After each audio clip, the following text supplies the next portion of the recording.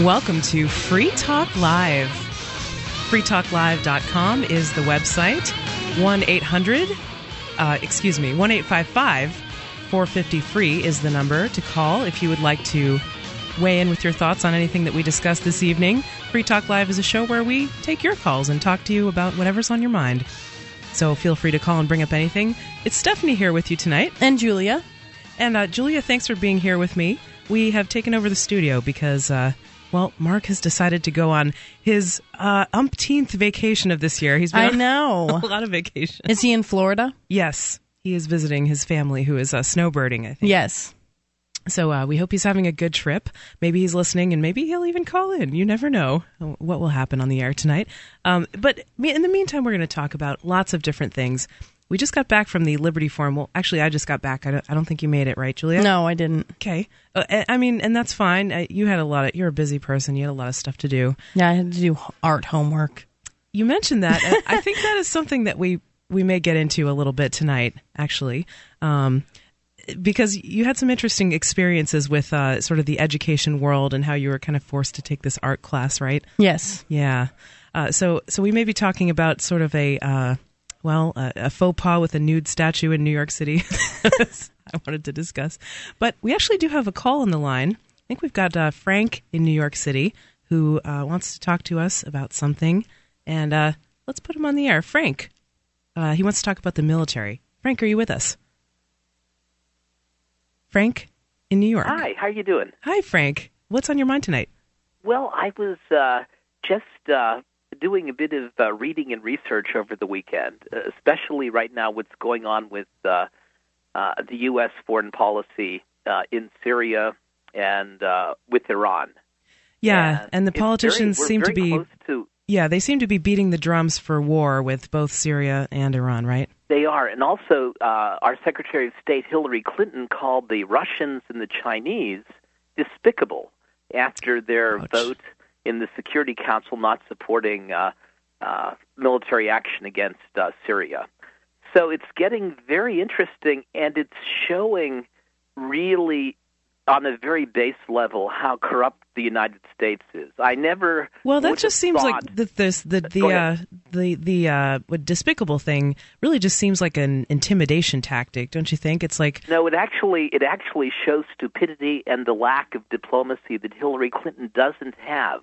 You know, to be a Secretary of State in the past, one had to understand the history of the United States, the history of international law, diplomacy. There's certain things that diplomats representing countries don't do or say. And what it shows is really how base and how corrupt the United States is right now. We're behaving as Nazi Germany did with wars of illegal preemption. And maybe the government is behaving. I mean, just to keep an eye on the language, Frank. I think I wouldn't include myself in that we. No, right? no, I wouldn't either. But what I mean is our government. Sure. Our government. Okay. And we have to realize history's perspective. The United States has not won a war since the Second World War. We certainly did not win Korea. That's actually still going on, where we have sort of a truce, and we've had a truce for over almost 50 years.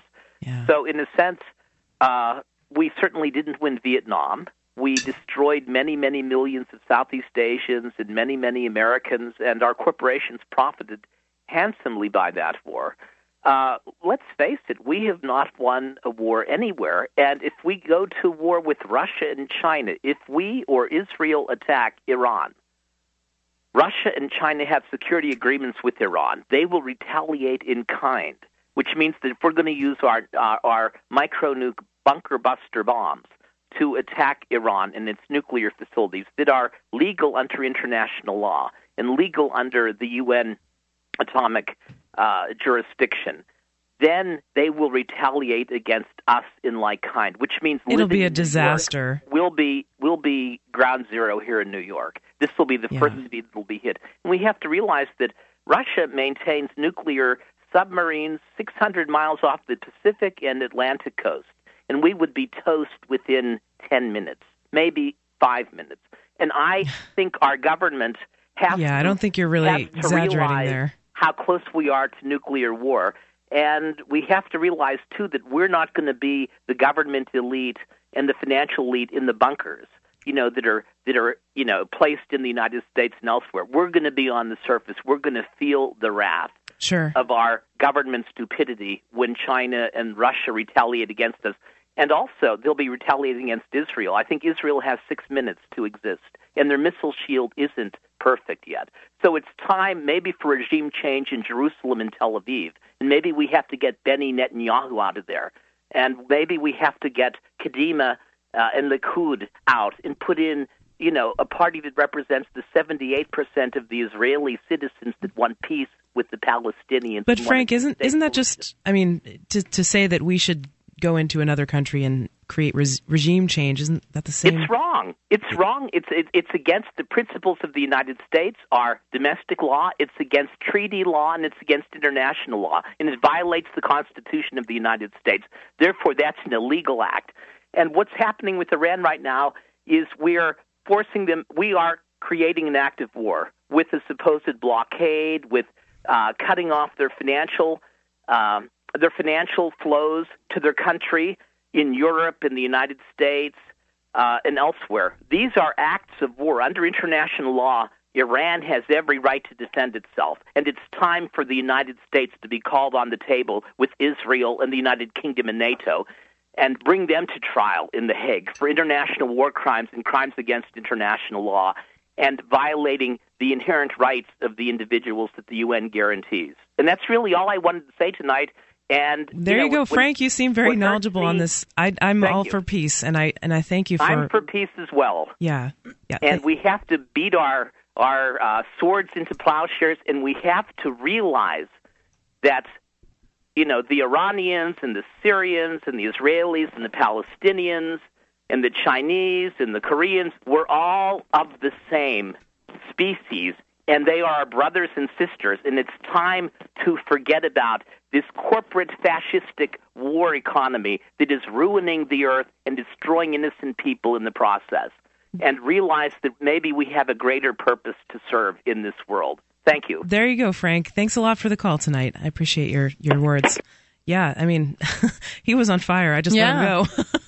But, I even heard, Rick Santorum has been saying stuff like that we should be and here I go saying we again. I think it's really important to be careful about that word. He's saying that, the U.S. government should be assassinating Iranian scientists and stuff like that. And that, all these really nasty things, just trying to incite some kind of war with Iran. You have to wonder, what kind of a person, how do you go to bed at night? Yeah, advocating for the killing of so many different people, yeah. I suppose it's exactly as Frank said, that when you think of others as not human beings or not like me, it's easier to wreak massive destruction and havoc on them, right? But if you can empathize with them, I know this sounds really corny. A lot of people will hear this and say, oh, there she goes talking about empathy again. But, if you think of someone else as a human being, no matter where they live in the world or what color they are, it's really hard to do things like just drop bombs on them in their cities. I do not understand it. But it must, you just must have to be that kind of a person. There's just those people in the world, right? Because it seems to be a common characteristic of most politicians.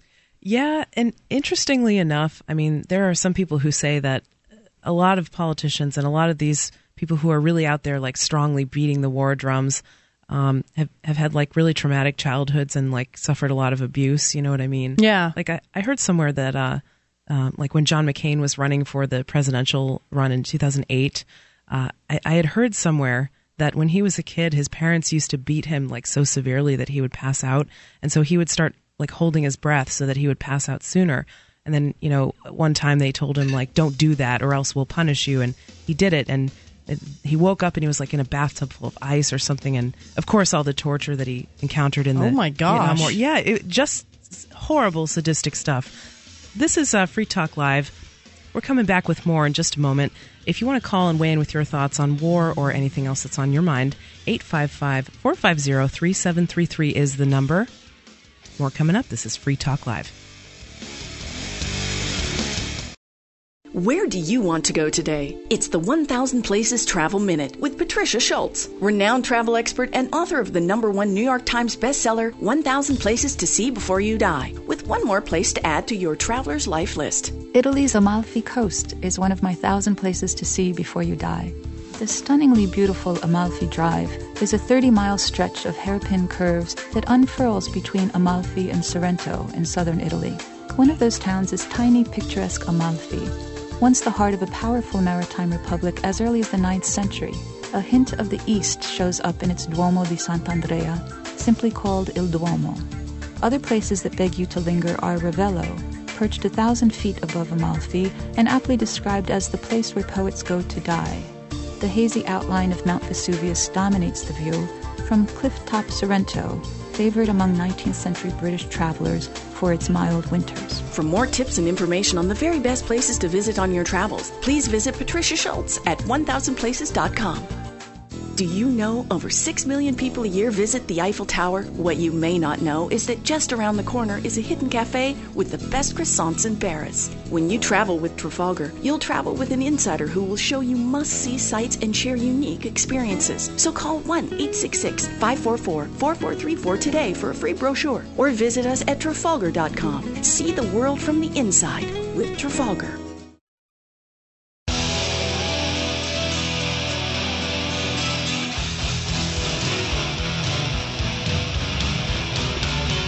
This is Free Talk Live. Welcome back to the show. Our number is 855-450-3733, where you can call and talk to us about anything that's on your mind. Just like Frank did in the last segment, he started off a conversation about sort of about the military. It's kind of a depressing subject, isn't it, Julia? It is. Yeah, absolutely. So if you go to listen.freetalklive.com, we've got all kinds of stuff there for you, all kinds of ways to get the show.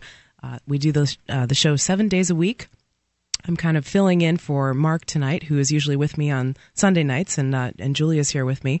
But you can go to listen.freetalklive.com and find out how to hear the show on the radio, satellite, through the webcam, the listen lines, and through the live stream. So check that out. It's listen.freetalklive.com. And so, Julia, there's been something also kind of depressing, kind of disturbing. I hope this isn't going to create a trend for tonight's news stories that we're going to discuss, but depressing and disturbing. Yeah, but this definitely fits both of those descriptions. There's been a man who's been arrested because his 4-year-old daughter drew a picture that the school didn't like. And I guess this is what happens when you send your kids to government school. But it's becoming more and more apparent that you just should not do it. It's crazy to send your kids to government school at this point in time. Mm-hmm. It just gets worse and worse, and there's more and more crazy stories like this coming out. Yeah, and especially with the whole implementation of these zero-tolerance policies, it sounds like this is something that might have been along those lines, like, you know, if we see a picture of a gun, which is what happened, this little girl drew a picture of a gun, which she could have seen on TV, she could have seen anywhere. It doesn't mean that, you know, her parents have guns and they're doing unsafe or And if anything. her parents do have guns, so what? I know a lot of adults that own guns. Yeah, absolutely. I guess the implication is that kids should never see guns and shouldn't know what they are.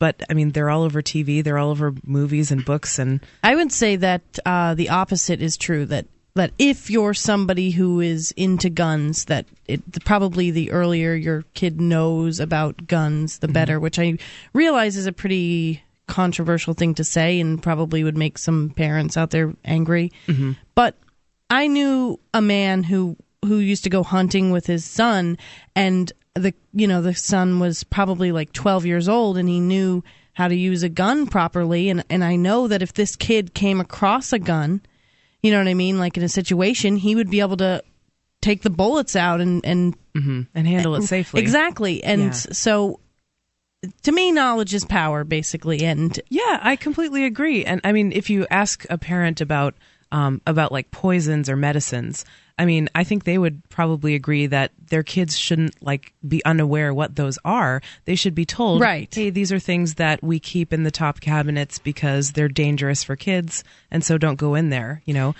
It just seems like if a kid comes across a gun, kids like to pick things up. They like to play with things they don't always understand. And if a kid came across a gun and didn't know anything about guns, he could really hurt himself accidentally. Sure. Whereas if a kid knew something about guns, and I'm not saying every kid out there should know all about guns, but there are certainly families who are very into guns, and everybody I know who's into guns is really into gun safety. They take it very seriously. Yes, absolutely. And I'm sure there are people out there who aren't so scrupulous about gun safety, but I mean, that's an issue of education to me. Yeah. It's not like we should ban all guns because some people might not be careful with them. There are lots of things that some people aren't careful with. Cars, not everybody's a super careful driver, but should we ban cars for everybody? Right. It's one of those situations.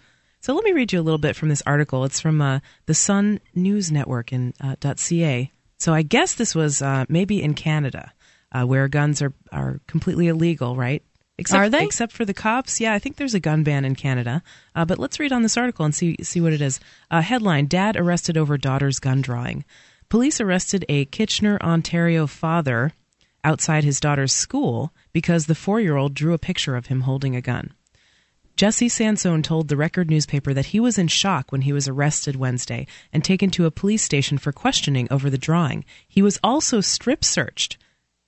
Wow. Why? It's what does that have to do with the issue at all? If the issue was valid, maybe why just strip to search? Punish him? I don't know. I mean, I can't really figure out this logic. Yeah, that kind of shocks me. He said, "This is completely insane. My daughter drew a gun on a piece of paper at school." Officials told the newspaper the move was necessary to ensure that there were no guns accessible by children in the family's home. They also said comments by Sansone's daughter, Niva, which looks like heaven spelled backwards, like one of those trendy girls' names that they... Yeah. That the man holding the gun in the picture was her dad, and, quote, he uses it to shoot bad guys and monsters, was concerning. So she drew a picture of her dad with a gun and told the teacher he uses it to shoot bad guys and monsters. So, I don't know. I mean... When I was a kid, I used to think there were monsters under my bed. And what my mom would do was pretend that she had a little can of spray, monster spray. Right. And she would spray the monster spray under my bed. And I still remember that. And now I wonder if he just said, okay, I have like a love gun and I'm shooting the monsters under your bed. Or if he didn't say anything about a gun, but she just made this story up in her head because she, you know what I mean? Because she sees movies where they use Right. guns to shoot monsters. Yeah. Or video games or something. Yeah. Sure. So, yeah, I don't understand.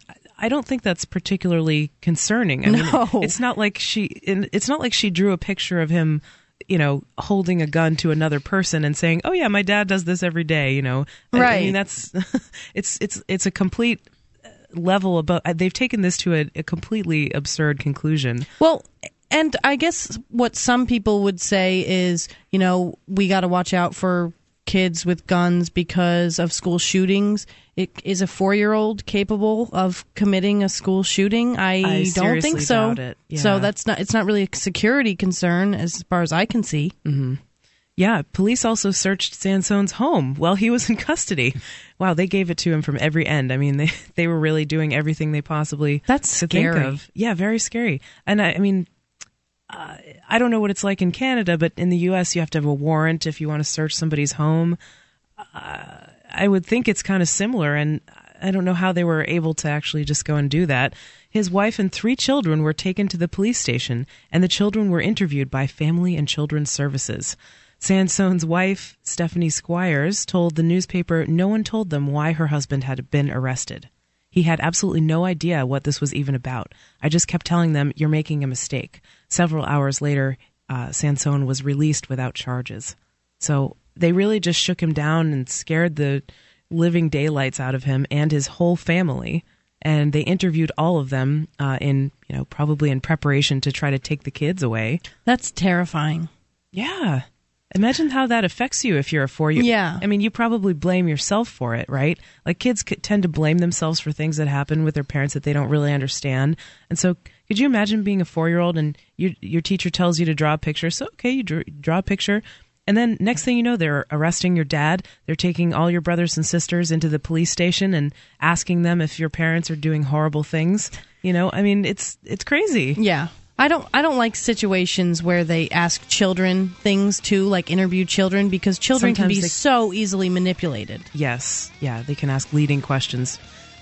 This is Free Talk Live. If you have any thoughts on this, maybe you have a story about a run-in with the Children and Family Services, you can call us at 855-450-FREE. This is Free Talk Live, and we've got more coming up.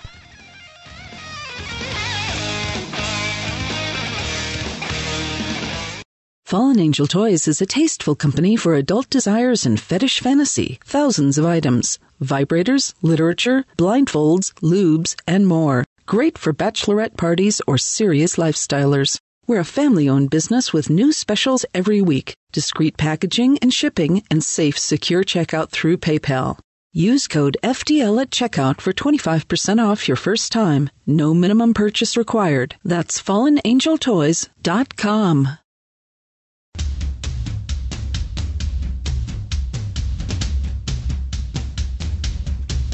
This is Free Talk Live.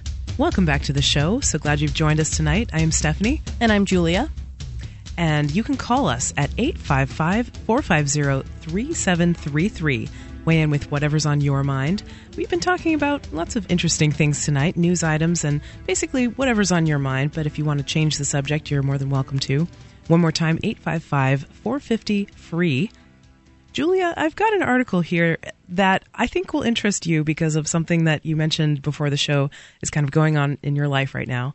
The headline is Kickstarter, which is an independent fundraising site where you can go online and basically create an account and raise money to start a project. And then you can offer your donors different levels of sponsorship in the project or other incentives or rewards like T-shirts or stuff like that.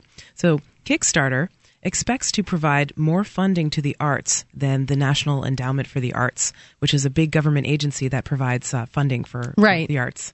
So, and I thought you'd be interested in this because right now you're taking an art class, you mentioned to me. I am. One of the reasons that Sadly, yes. Yeah. So this is kind of one of those classes that's required for the degree that you're studying for right now, but you don't have too much of an interest. You might not take it unless it was required. No, I would not ever. Yeah. If I think an art class where you were actually doing the art, could be fun. So a painting class, a sculpting class, where you're actually doing it. But I take online courses, and it's art appreciation and history, and it's just so boring. Wow! If you don't appreciate art already, how are you supposed to They're going to teach you? Well, and it's not about appreciating art; it's about appreciating the art that they want you to appreciate. I see. So it's only the teacher-approved art. Right, which irritates me. Because I do appreciate some kinds of art. We were talking off the air, and I think that photography, when done well, can be stunning. Yes, and it's not a crime. Right? Yes, it is not a crime. According to Carlos Miller. But these old paintings, I just can't get into them. I can recognize that there's talent involved in painting them, and I'll give them that, but they don't make me feel anything. And they want me to talk about what I feel when I look at these paintings, and I don't feel anything. I feel irritated because I'm being asked to describe something that I don't have much interest in. Right, exactly. Yeah. So, I think this is great because as it is now, lots of the modern art that's done, and I think this includes not only art, but also plays and stuff like that. Music, like theater, maybe? Music. Yeah. Any of the broad category of the arts. Right. A lot of them get government grants, actually, to do their art. And sometimes there are these big, political flaps. I remember years ago, there was somebody who got funding from the National Endowment for the Arts who made a sculpture that was, I don't know what statement it was meant to make, but it was a tree with essentially sex toys hanging from the tree. Like they were fruit or something, right? That's interesting. Yeah, and I think it was a tree even in a public park or something like that. And so this person had gotten funding from the National Endowment for the Arts to do that project. And some people hated it. You can imagine this put the religious conservatives in a really big uproar, right? Right. Because they don't want to walk around and see this tree with dildos on it, right? It's kind of not something they expect. And so, occasionally there are these dust-ups about who gets funding from the National Endowment for the Arts. But I think essentially anyone can apply.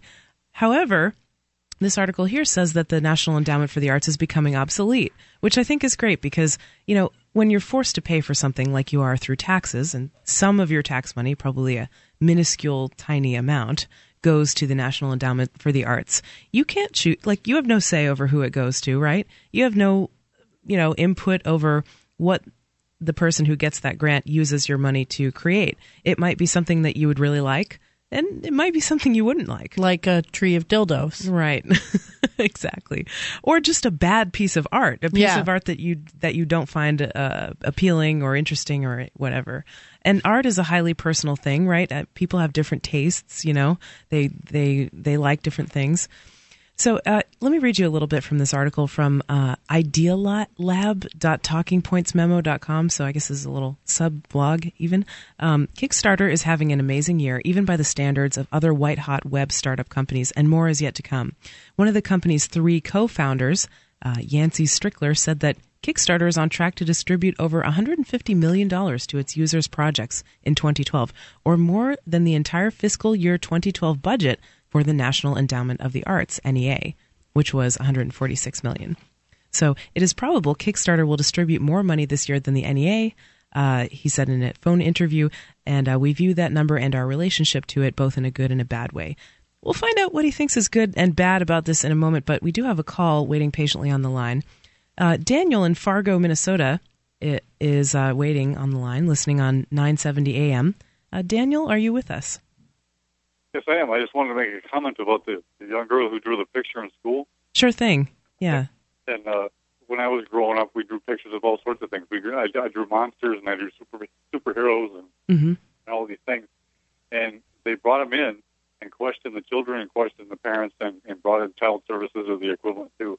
And I'm curious how that wasn't a bigger stressor on the child than a possible sighting of a handgun, which was never found. It didn't sound like they found anything. Yeah, exactly. They were worried about the traumatic impact on the children. I think being hauled under a light and investigated for at 4 years old, and telling you can't do this, you can't express yourself, you can't have these feelings, you better not draw this again, you better not do this again. I think they ran into the big tree with dildo. Thank you for the call, Daniel. I do appreciate that. Yeah, I mean, I completely agree with him that how traumatic is it to be taken out of school, and interrogated at 4 years old. It sounds traumatic. Yeah, awful.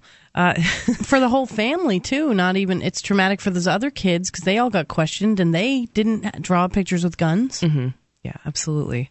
So, I guess, what can we say? We completely agree with him, right? If you have more thoughts on this, you can call us at 855-450-3733. That's 855-450-FREE. And this is Free Talk Live that you're listening to, of course. So basically, the founder of Kickstarter, this private fundraising organization, says that he thinks it's both good and bad that they are growing larger than the National Endowment for the Arts.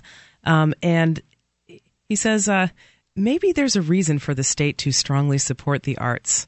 So he's actually expressing a little bit of maybe guilt or remorse that his company is sort of taking over this funding. But, I mean, what can he really do about it? He had an idea, right? He created a platform for people to put their projects out there and sort of, it's a very kind of free market mechanism of deciding which art projects get funded, I've seen a lot of documentaries on Kickstarter that they're trying to raise money for, and the ones that look really interesting or appeal to particular people can easily get funding, just from the wisdom of the crowd, sort of people donating, coming together. Yeah, I've never heard of this. It's a website, right? Yeah, and maybe they should advertise with Free Talk Live. Yes, maybe they should. But yeah, I think it's just Kickstarter.com. And I mean, I've seen not only documentaries on there, but also things like people who are trying. I saw someone who was trying to build an open source heart monitor and was trying to get funding for it on Kickstarter.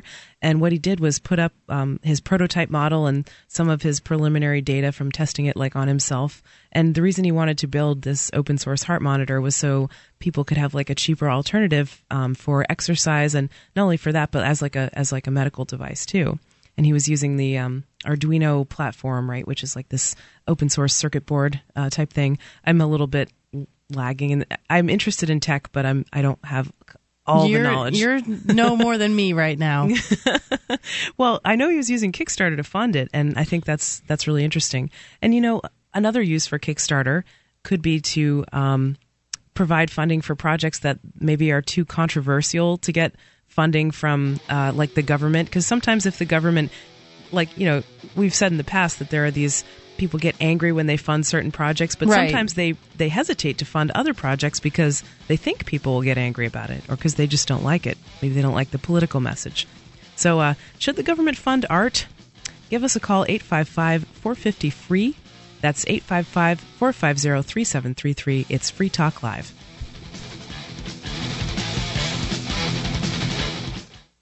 On Free Talk Live, we talk about investing in gold and silver as a hedge against inflation, investment, and barter currency. We've teamed up with Midas Resources to offer you some great rates on some hand-picked gold and silver pieces. U.S. Eagles, British Sovereigns, 20 francs, Lakota Nation silver rounds, Montana silver reserves, and Walking Liberty halves. Call 877-857-9938 or go to gold.freetalklive.com. The shipping is the same for 1 as it is for 20, so try to get as many as you can all at once. Gold.freetalklive.com.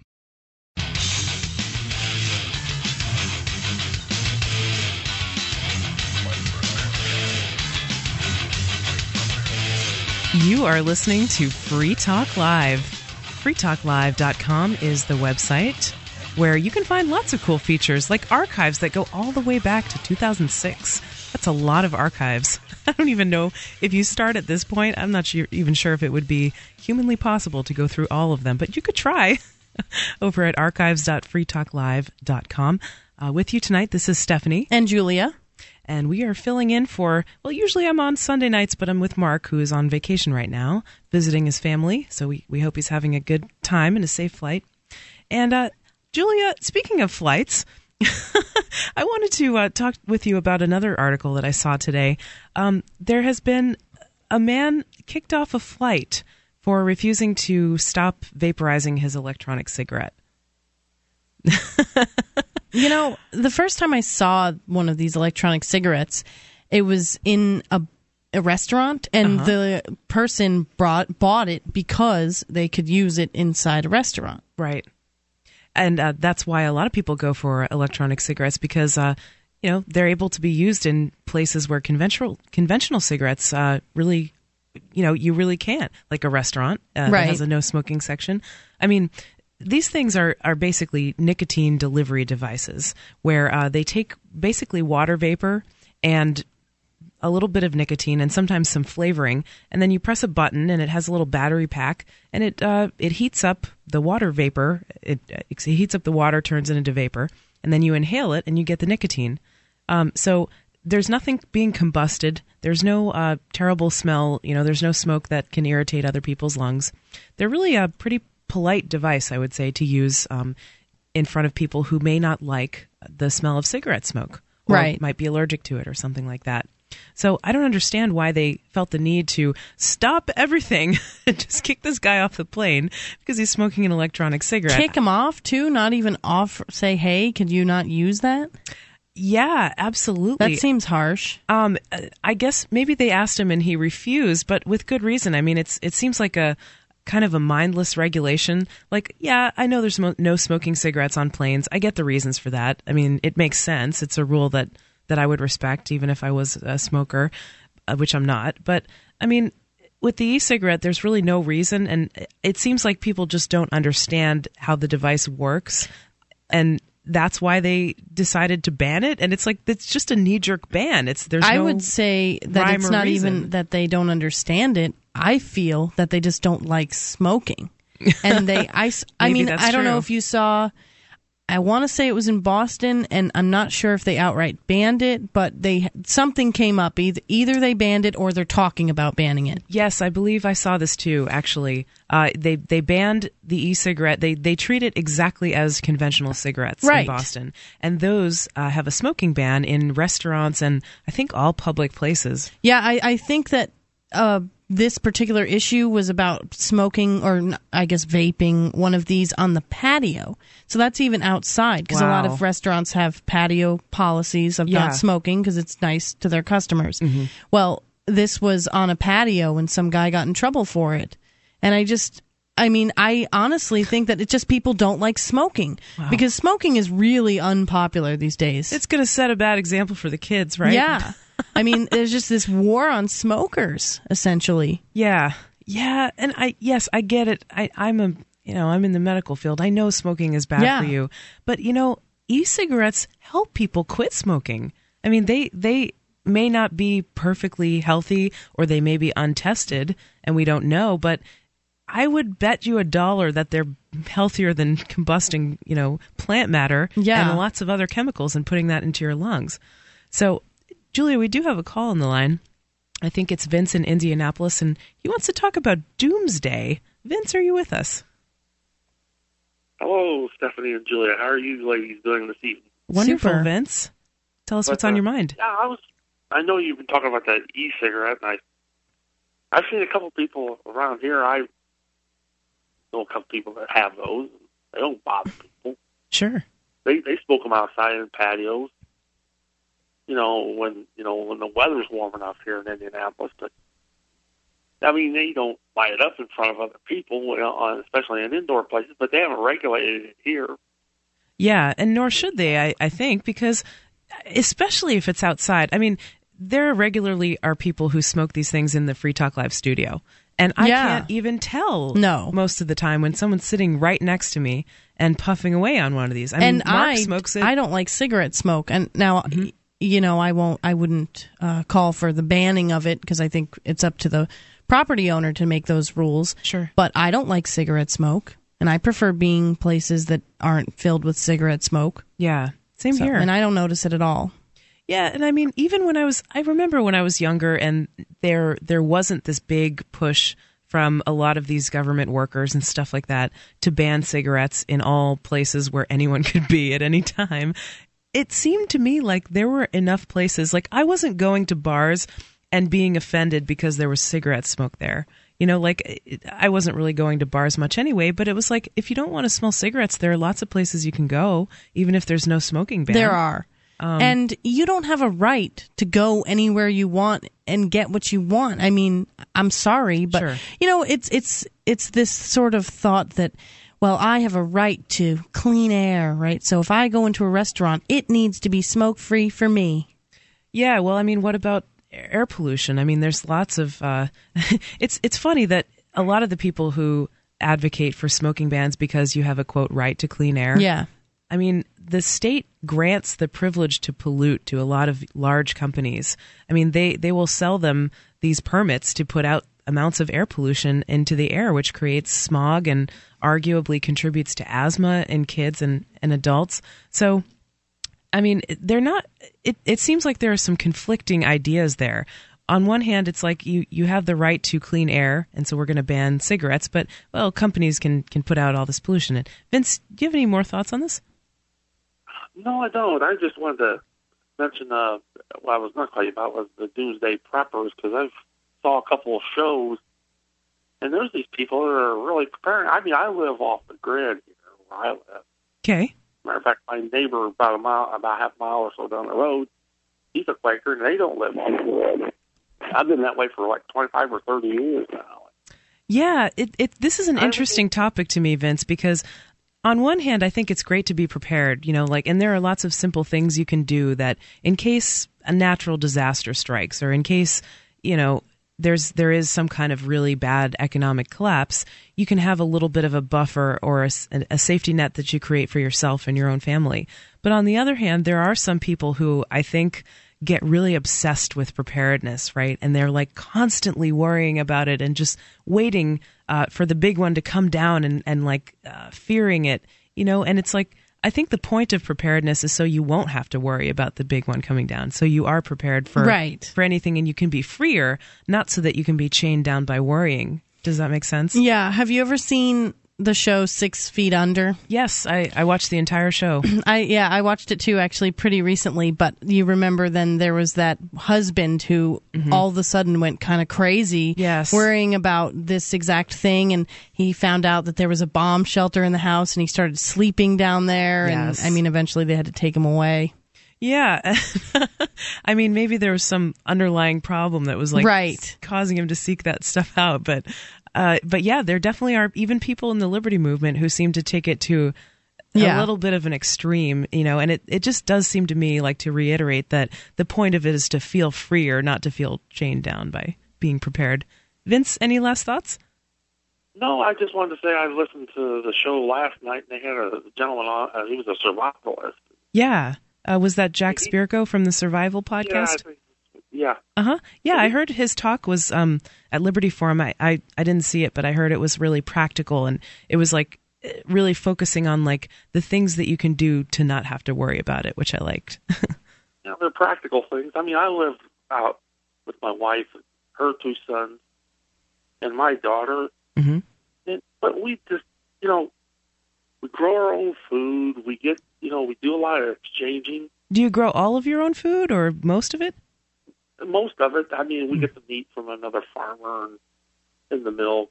But you don't have to. So when's the last time you went to a grocery store, for instance? Oh, about 20 years ago. Wow, that's impressive. Yeah. You are really living off the land. Well, I mean, but the Quakers, this guy, he lived off the land. His family before him lived off the land. Mm-hmm. And I mean, they don't, I'm not hooked up to the electrical grid or the natural gas grid And you're doing just fine. Vince, thank you so much for the call. It's interesting to hear about your experiences. And we do have another call on the line, but hopefully they'll hang with us through the break. Someone wants to talk about voluntarism, and they have an interesting name.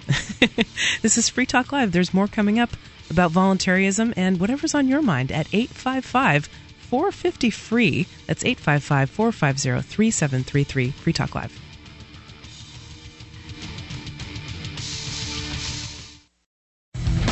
As a smoker, you know traditional cigarettes are unhealthy, and the taxes feed the very beast stealing your freedom to smoke.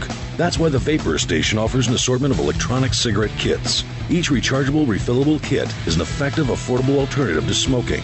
No combustion, no tar, no foul lingering odors, and no smoke, secondhand or otherwise. Just inhale pure enjoyment and exhale vapor. Take a puff just about anywhere without getting hassled.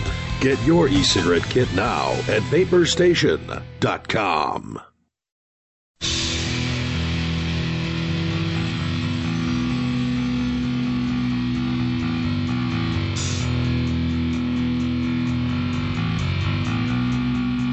You are listening to Free Talk Live.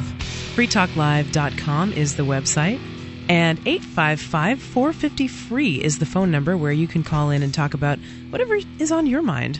This is Stephanie with you tonight. And Julia. Filling in for Mark. He'll be back next week. And Julia, I've got this really disturbing story. Did you know that studying while Muslim is now probable cause in the U.S., in the police state of the U.S.? Wow.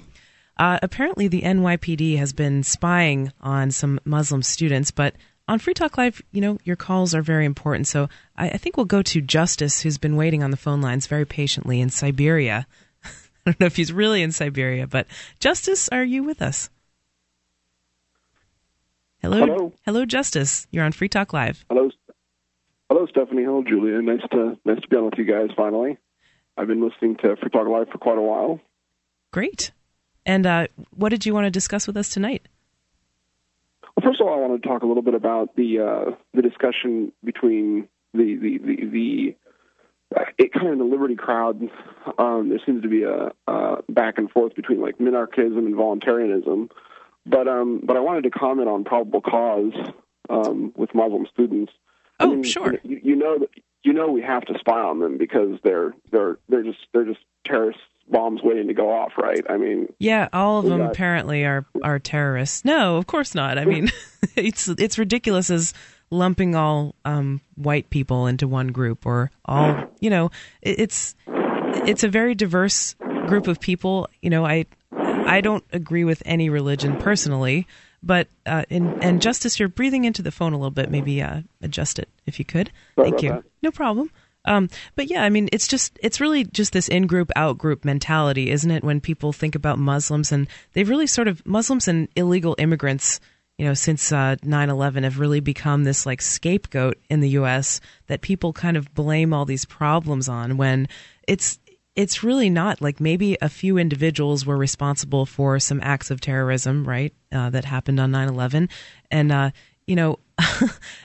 it's not a reason to stereotype anybody who has a certain religion or who has a certain color skin or who comes from a certain country. I think we have to think of people as individuals if we're going to make any progress on these things. I think you're right, largely. I mean, I think that's correct. Part of my perspective that actually led me to looking at the liberty movement, again through our good friend Ron Paul. Mm-hmm. Like so many people, I've heard comment on that on the radio before. Sure. Yeah. But other than that, one of the things that helped me come to a more liberty perspective is living overseas, and seeing, say, the Russian community here, mm-hmm. blaming groups of people for the ills of society. So you actually do live in Siberia? Yeah, you guys always seem to be so, like, incredulous when someone calls in from, like, India or South America or something. It's like, allegedly from Siberia. It's like... Well, it's great. I mean, I'm really happy to have you on, Justice. I just, for some reason, I thought it raised some red flags, and I thought it might be a crank call because, Siberia, I guess, is an area that I think of as like, really low population, really cold. And maybe that's a stereotype. Maybe I should just not hold that belief anymore. But that's what I was thinking. It is really cold and it is really low population, but only due to the large landmass. Like, I'm sitting right downtown in the middle of a city of 1 million people, So, I mean, I see. It's a pretty big city, but it's surrounded by, thousands of square miles of nothing. Yeah, that's interesting to know. So yeah, you mentioned this thing about minarchists and voluntarists, and you actually said voluntarianism, but it's a slight correction. Excuse me. It's voluntarism or voluntarism. I think those. Yeah, I think if you Google those, they'll have some better results. And basically, it's a philosophy that all human interactions should be voluntary, right? Should be done on a consensual basis. Would you say that's how you define it, Julia, in one sentence? Sounds accurate. Yeah. And I think the biggest difference in the liberty community, between people who might identify as minarchists or people who would like a small government and people who would call themselves voluntarists, is that voluntarists would want no government. They take it sort of one step further. And minarchists think that, maybe a small government is more appropriate. Right. The question that I have really is, do we have any historical precedents for voluntarist communities or like anarcho-capitalist type societies mm-hmm. surviving in conjunction with a society that's more centralized? I mean, because here's the thing that I've been thinking about. Okay. It seems that government does everything less efficiently than the marketplace. I'll give you that. I agree with that wholeheartedly, mm-hmm. except for one thing. It seems like governments make war with great efficiency, that's the question that I have. If you're like, let's say, Ian talks a lot about secession, and all the power to you guys up there in New Hampshire. If you secede, that's great. But New Hampshire secedes, and then let's say for some reason, there's a police action that wants to take place against you. How do you defend yourself if everyone's just like, mm-hmm. the Russians have a saying that is, my house is on the edge, which basically means no matter what happens to those guys over there on the other side of town, my house is on the outskirts of town, so who cares? That kind of thought. Mm-hmm. And I think, isn't that where we go to when it's just completely like voluntary? Yeah. So I would think, okay, first of all, you've asked a lot of different questions here, and they're all great questions. I'll try to, hopefully address all of them as quickly as possible. And Julia, feel free to jump in if you have mm-hmm. thoughts on this. The scenario of like, what if New Hampshire secedes and then there's some kind of attack on it, like from some foreign government? Well, one thing that I think of is that if New Hampshire does manage to secede, I would think that one of the biggest things that it would need to survive economically is like some strong trading relationships, right? And it tends to be the case historically that if people are trading with one another in different countries, they're way less likely to go to war with each other. And so that's kind of one thing that I think would help keep things peaceful. Another thing is that if New Hampshire does get to a point of something like seceding and breaking off from the U.S. or something like that. I mean, I think it's still pretty far off into the future. It seems like a little unlikely scenario, but we can dream, right? Right. And if it does get to that point, I would like to think that the ideas of peace and the ideas of liberty will have spread to the point where it's not like a bloody conflict and like, yeah, let us go or we're going to beat you up. It's more of like an evolution towards, okay, New Hampshire is going to separate because we have differences of opinion or whatever, and it's a peaceful letting go. It's not like a revolutionary split. You know what I mean? I would think that if we... Let me interject. Sure. If I could, sorry, Julie, just to let me interject here, because this is important. Let's assuming this thought process, this thought experiment that we're doing about the future, I'm assuming that the people inside of the society that decide to secede from whatever world government, say it's New Hampshire, whatever else, other place in the world, the people within that society, within that group, as much as we just stay in group and grouping people together, but let's say those people inside that group, they understand the principles and ideas of liberty. Okay, I'm not worried about the people inside the group. I'm worried about people on the outside of the group. Right, but don't you think those ideas would spread beyond just us? Beyond just New Hampshire? Like, if they can reach enough people in New Hampshire that New Hampshire is going to be seceding, haven't they reached enough people outside of New Hampshire that they'll let New Hampshire go? I mean, it just seems... what do you think, Julia? Well... secession is definitely a really complex topic. Yeah. And it's hard to talk about in only a few minutes. Yeah, definitely. I would think that New Hampshire would not be the first state to secede because there are actually strong, when I say strong, I mean the strongest secession. More active. Right. Yeah. Movements in places like Alaska and California and Vermont. Yes. And there really isn't an active movement for secession in New Hampshire. And like Stephanie said, I think we're so far away from that. I'm not sure. I can't speculate about what I will see in my lifetime, but I don't see it happening anytime soon. Yeah, I'm optimistic for the spread of peace. Justice, hold your thoughts. I want to keep talking, if you don't mind, with you. Hold the line, please. 855-450-FREE if you have thoughts on secession or anything else. This is Free Talk Live. We got more coming up. Hi, I'm Mark Craighead, founder of Crossbreed Holsters. Are you looking for a concealed carry holster? Crossbreed Holsters is the home of the world-famous Super Tuck, the most comfortable concealed carry holster on the market today. Try one out and see how truly discreet and comfortable carrying concealed can be, and find out why we call it the ugliest holster you'll ever love. We are the standard others try to imitate. Get the original. Get your Super Tuck at crossbreedholsters.com. Again, that's crossbreedholsters.com.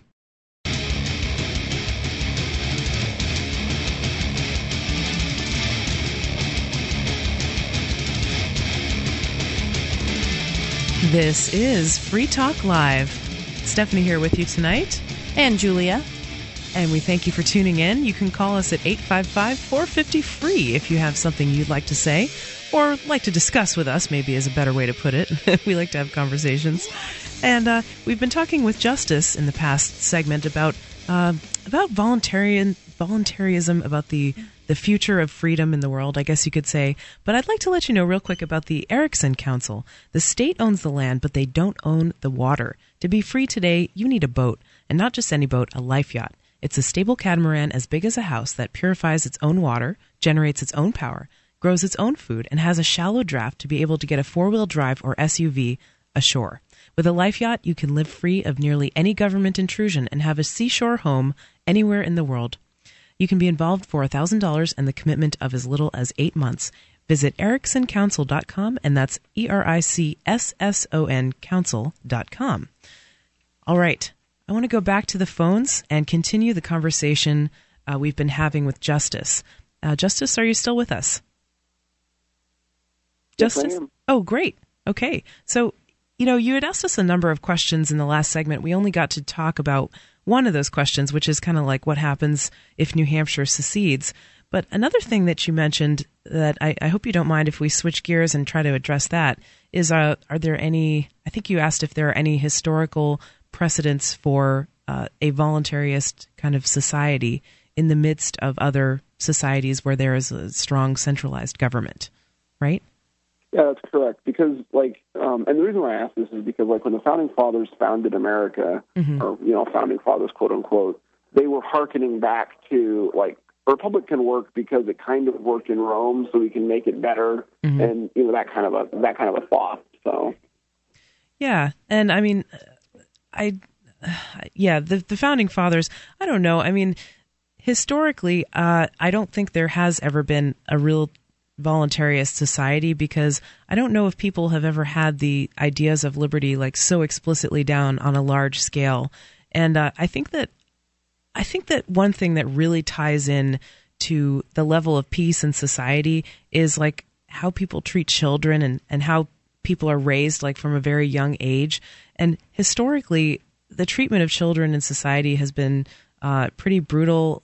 Women were really oppressed for a long time. They didn't get to choose who they married or anything like that. They didn't have very many rights and didn't really do much outside of raising children. And so there's been a lot of not free things about the way that life was throughout a lot of history. And so I don't know if you could ever say that there has been a true voluntarist society.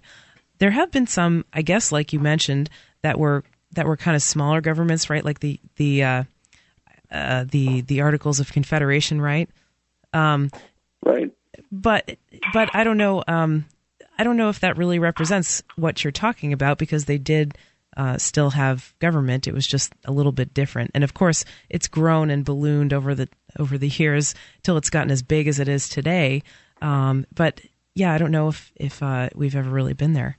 Julia, do you have any thoughts on this? Well, my vision, I guess, for how I could see this potentially working, I always tell people when they ask about if for some reason my philosophy comes up, that I want you to have whatever it is that you want for yourself. So I think there are some people out there that really like government. They feel like they're getting what I don't know. I can't see it, but they like it. I want you to have that government. I just don't want me to have that government. I don't want you to force it on me. So I kind of see things, if we ever get to this point, or I should say when, to be a little more optimistic, breaking up into little communities kind of all over the place. So, you could choose basically to live in the community that you wanted, and there could be varying levels of government if you chose that for yourself. And the only example I can think of with private communities that I think has been successful is some of the religious communities in Florida, for example. Some Christian guy bought up a huge piece of land and that the built, town where they don't sell an entire birth control town.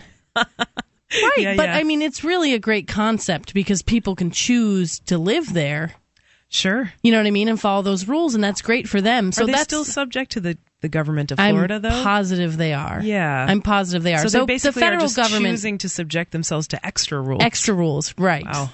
But, yeah. I mean, basically the federal government it has to go, right? Yeah, yeah. Justice? Yeah, but it seems to me like we kind of got that situation as is already. I mean, you can immigrate to any place you want in the world. I mean... Well, it's not that easy, though. That's the thing. I mean, immigrating anywhere is really difficult, as I'm sure you know if you've ever looked into coming to New Hampshire, right? Well, absolutely. I mean, but really, especially for people like in the U.S. who have any kind of assets, immigrating almost anywhere else is not that hard. I mean, you just up and go.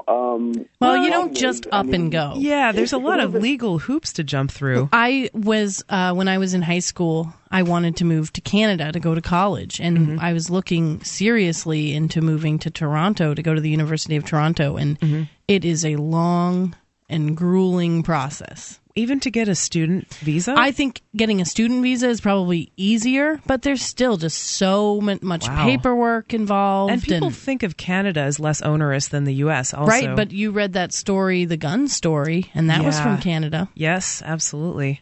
Yeah. Yeah, you know, Justice, I did want to mention something really quick, and that is to say, like, you know, we were kind of saying that I don't really think there's ever been what I would envision as like a true voluntarist society. I agree. But that's no reason to have a state, right?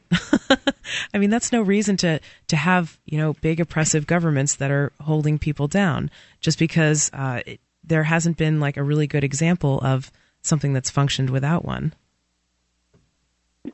I mean, I agree with that. I think that you're right. Just because there hasn't been an example of a true free society doesn't mean that gives us reason to have this totalitarian overstructure. Sure. Except for this one thing. It's a little bit like the pacifists who say, if only everyone would just, not use guns, then the world would be a better place.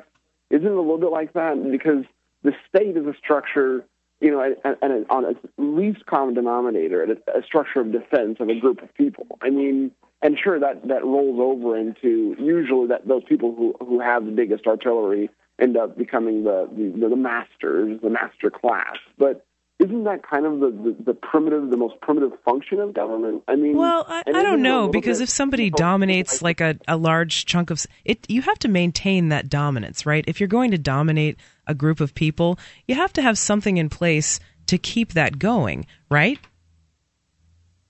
Well, yeah, of course.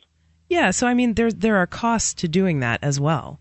You can't just take over the whole world, and then, I mean, how are you going to get the resources to maintain that? How are you going to keep in power?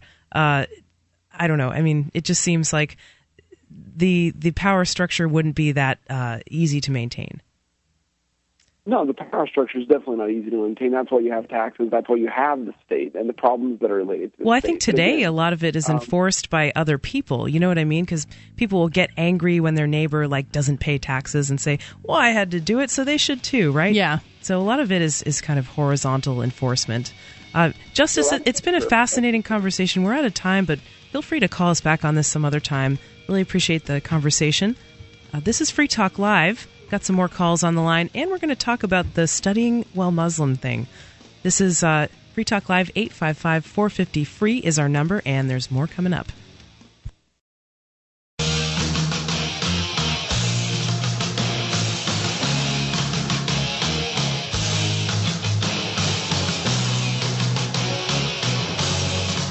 This is Free Talk Live.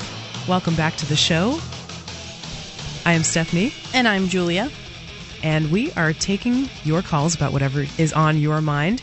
855-450-3733 is the number.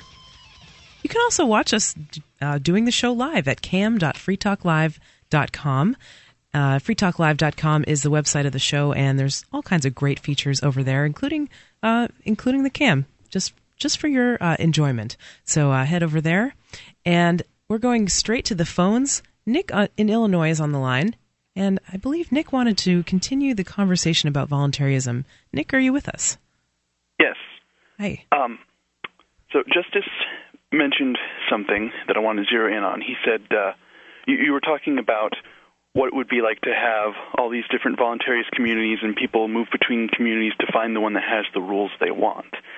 And he made the case of, well, how is that any different from what we have now? Your rebuttal to that, as I recall, was that it's not easy enough to move between places, but I don't think that cuts to the heart of the issue. What I think voluntarism is it's actually not really so much focused on the NAP as it is focused on a particular set and sorry, just to interrupt you, Nick, NAP, for our listeners who aren't familiar, is the non-aggression principle. It's basically the idea that it's not okay to initiate force or fraud on somebody else. Yes, but what defines the voluntarist perspective on what is aggression is according to a particular idea of property rights.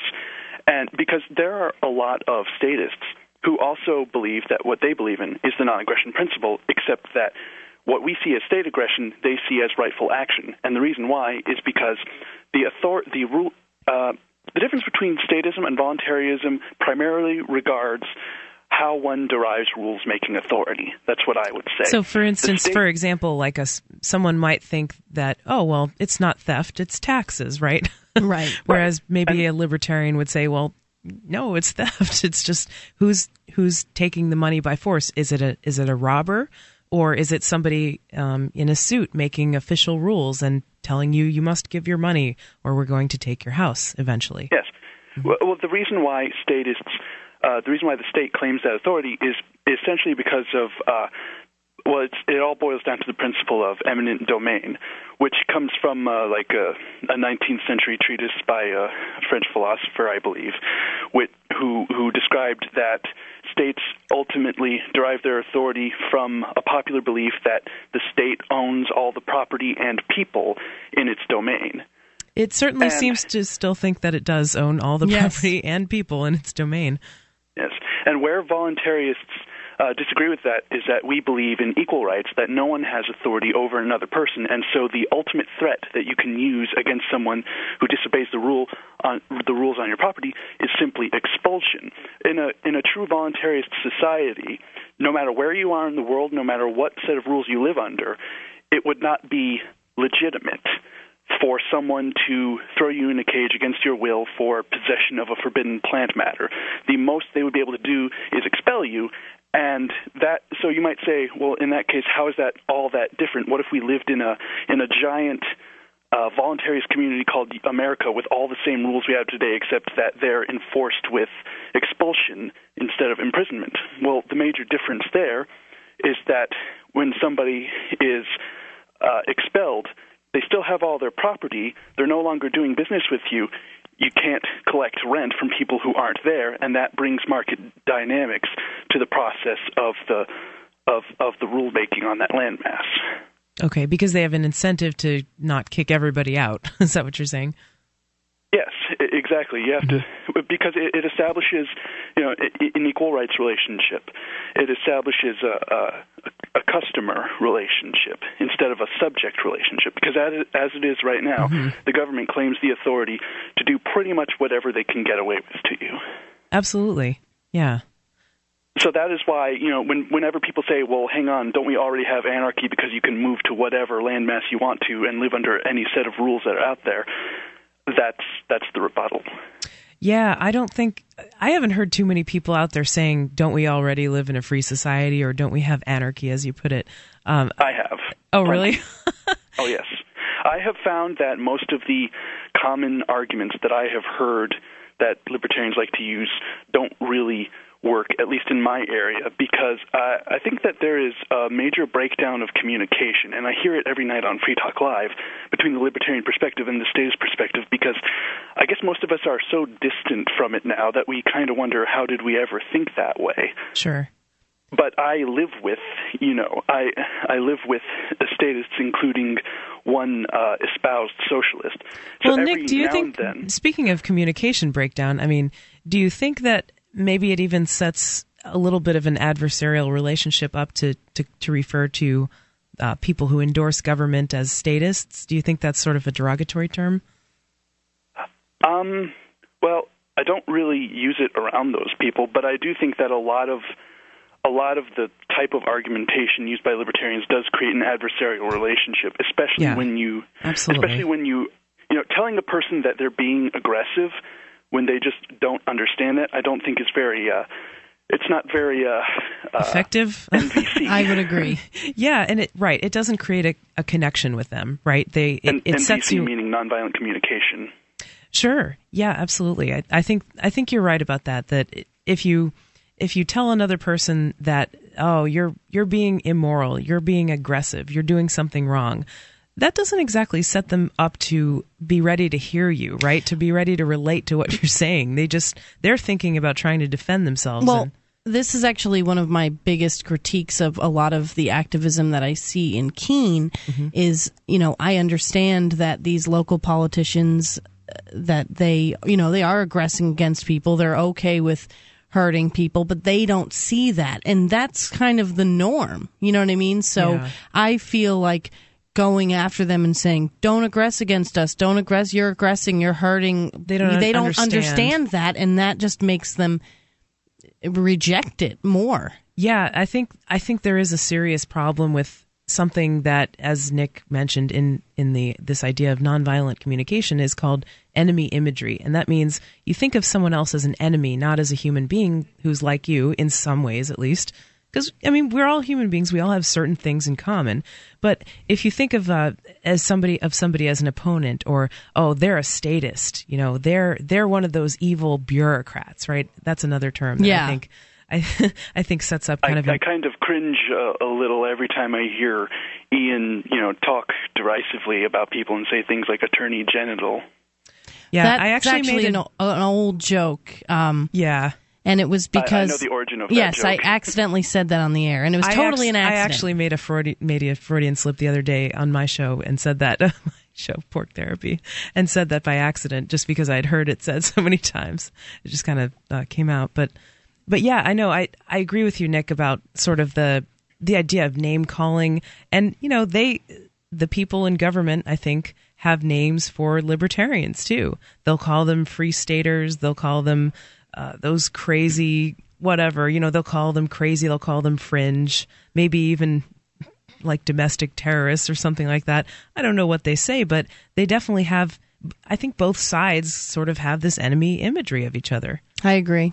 Regarding tactics that work, there are only two, as opposed to like moralizing against people. Mm-hmm.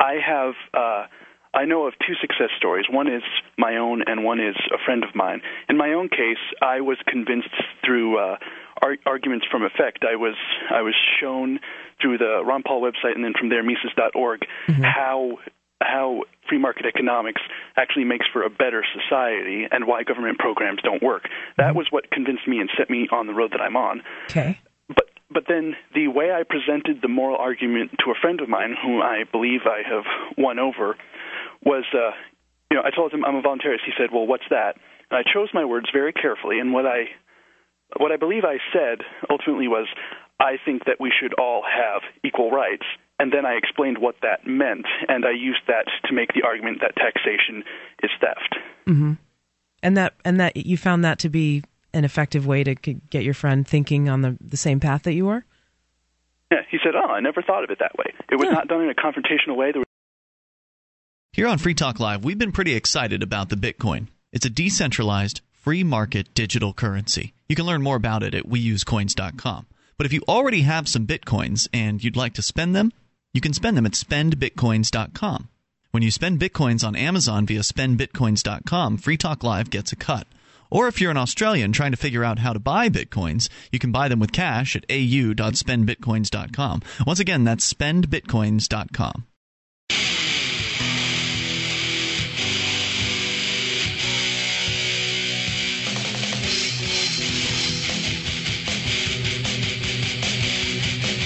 This is Free Talk Live.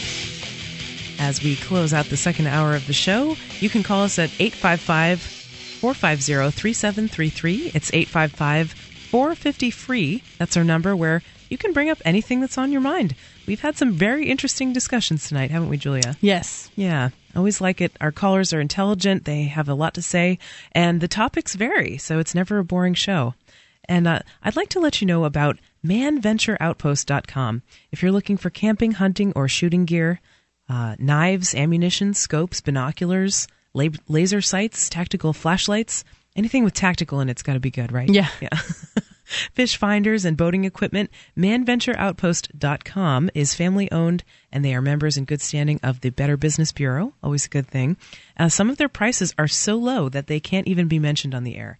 You can get an additional 5% off with coupon code FTL, and so you should go to manventureoutpost.com for all your camping, hunting, and shooting needs. So, okay, Julia, we finally cleared the phone lines, but of course you're welcome to call in 855-450-FREE if you have thoughts. I really wanted to talk with you about this article. It's called Studying While Muslim, and it's actually from mainstream news. It's from CNN.com. It's a fairly lengthy article, but let me just read you kind of the gist of it. Basically, the New York Police Department, the NYPD, has the Associated Press basically obtained some documents somehow from the NYPD saying that they have been engaged in weekly surveillance of American Muslim college groups at 16 schools across the Northeast, including New York University, Yale, Rutgers, and the University of Pennsylvania. And the NYPD has neither commented on the number of years that this has been happening or if it's still happening.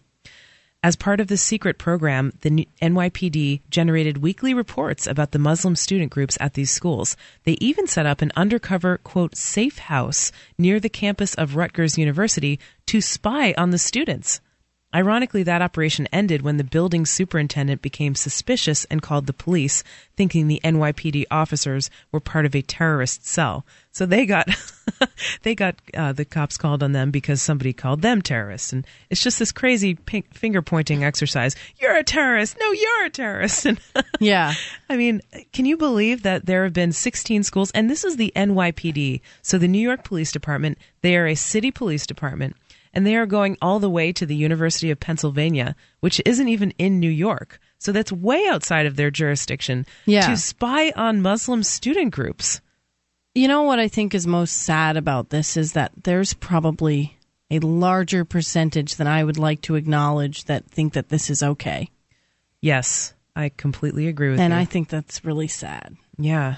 You know, on Facebook, you know, sometimes you've got kind of a weird combination of friends, right? Because you've got some relatives. Sometimes, like I have relatives on there, and I have this cousin who often just spews this like hatred for a lot of different people, but Muslim particularly, and it's so offensive. Yeah. Absolutely. So what do you do when that comes up?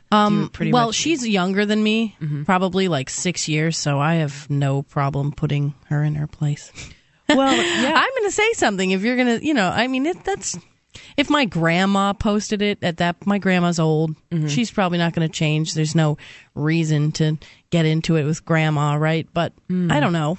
Yeah. I mean, I wonder if there's anything that you could do to get the cousin to like, think of them as people, right, basically. You know, like, how would you like it? She also gets into Mexicans, and she lives in California, so, you know, people in California go, well, you don't know what the Mexican problem's like around here. Actually, I have a great Mexican restaurant near my house, and they don't bother me at all. No, and I lived in Florida, so I know about Hispanic culture. I mean, Miami is largely Cuban and Mexican communities. So to just say, oh, well, you live in New Hampshire where there's only white people, so you don't understand what these people are like. You know, it's just so short-sighted. And so what are some of the are there any specific complaints? Like, besides they're there and they're brown? Yeah, it'll be things like, oh, this creepy Mexican guy was like looking at me, you know, and it's like, well, why not just say creepy guy? Yeah, there's creepy white guys out there. Plenty. And there was some sort of, this may have been in the news. I don't really follow mainstream news, so I'm kind of behind sometimes on events unless I happen to see them online. I just don't know about them. But some sort of defacing of something happened, and nobody knows who it was, but she was blaming Muslims.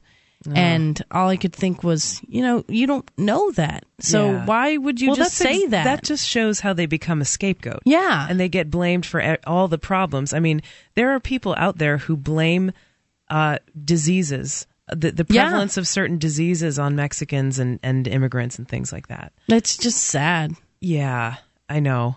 And there are people out there who, you know, any ill in society that they don't like. Well, it must be the fault of the Mexicans, or it must be the fault of the Jews or the blacks or the gays or whoever they don't like. I mean, I'm just so sick of it, but anything people don't like, they'll pin it on certain groups. I used to work with this guy who was super racist, and he always used to say the only thing that you need to know, the only Spanish words that you need to know in America are where's the welfare office. And I always found it like there super, are no English-speaking people on welfare. I would say that if you were to do a poll of the people on welfare, there's a large percentage of white people on welfare. So, I mean, really. So I think if you strip away all the name calling and all the you know, anger directed at one racial group, what he's probably saying is like he has a complaint about his money being taken and he works hard and given to somebody else who maybe doesn't work as hard as him, or he thinks there's like abuse going on in the welfare system. And that's a legitimate complaint for sure. I can relate to that, right? Can't you? But I mean, saying it like as though it's the fault of, you know, pinning it on the Mexicans and saying it in this sort of taunting way, I don't think is very helpful. No, not at all.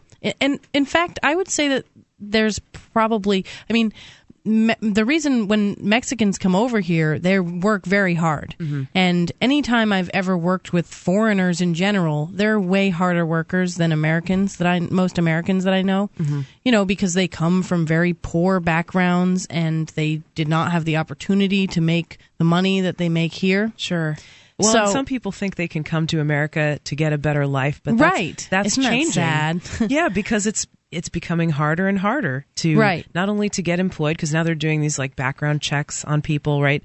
Aren't there some, like Dunkin' Donuts was the first one to like voluntarily test out this E-Verify, that's what it was. It was some database where they would look up the person's social security number and verify that they were a U.S. citizen.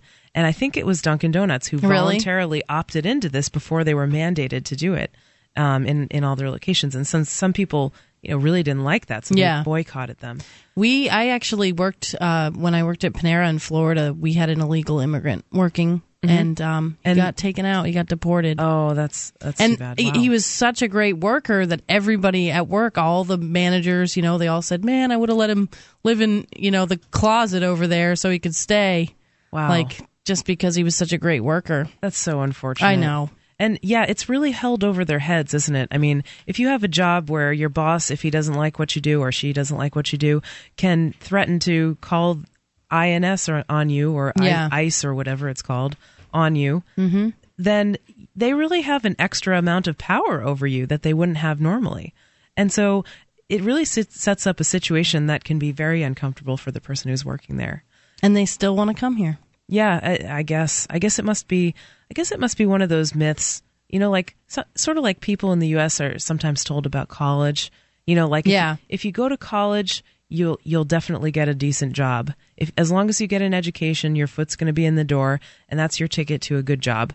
Well, that's becoming increasingly not true. Yeah. Especially when people spend so much money on a college education, and they end up not being able to get a job. Maybe they're like an art history major or whatever. Yeah, any of the liberal arts degrees are pretty much, I would call them useless. I mean, sociology, anthropology, unless you want to be a sociology teacher. Yeah. Not a lot of jobs out there. Not a lot of jobs, absolutely. Yeah, maybe not so practical or the things that you learned, you could learn by alternative means and not spend so much money on it. Yeah. I mean, sociology, I loved that class. I thought it was a lot of fun. It was very interesting. Yeah, but fascinating. That doesn't mean that you should make a degree out of it. Sure. I mean, I really enjoy reading about gender issues. Yeah. But I never studied women's studies or gender studies in college, and if I had, it probably wouldn't have given me the return on my investment, shall we say. Definitely not. But I still think it's fascinating. So there are lots of alternatives to learning. It's Free Talk Live. You can call us at 855-450-3733. What do you think of the NYPD spying on Muslim students?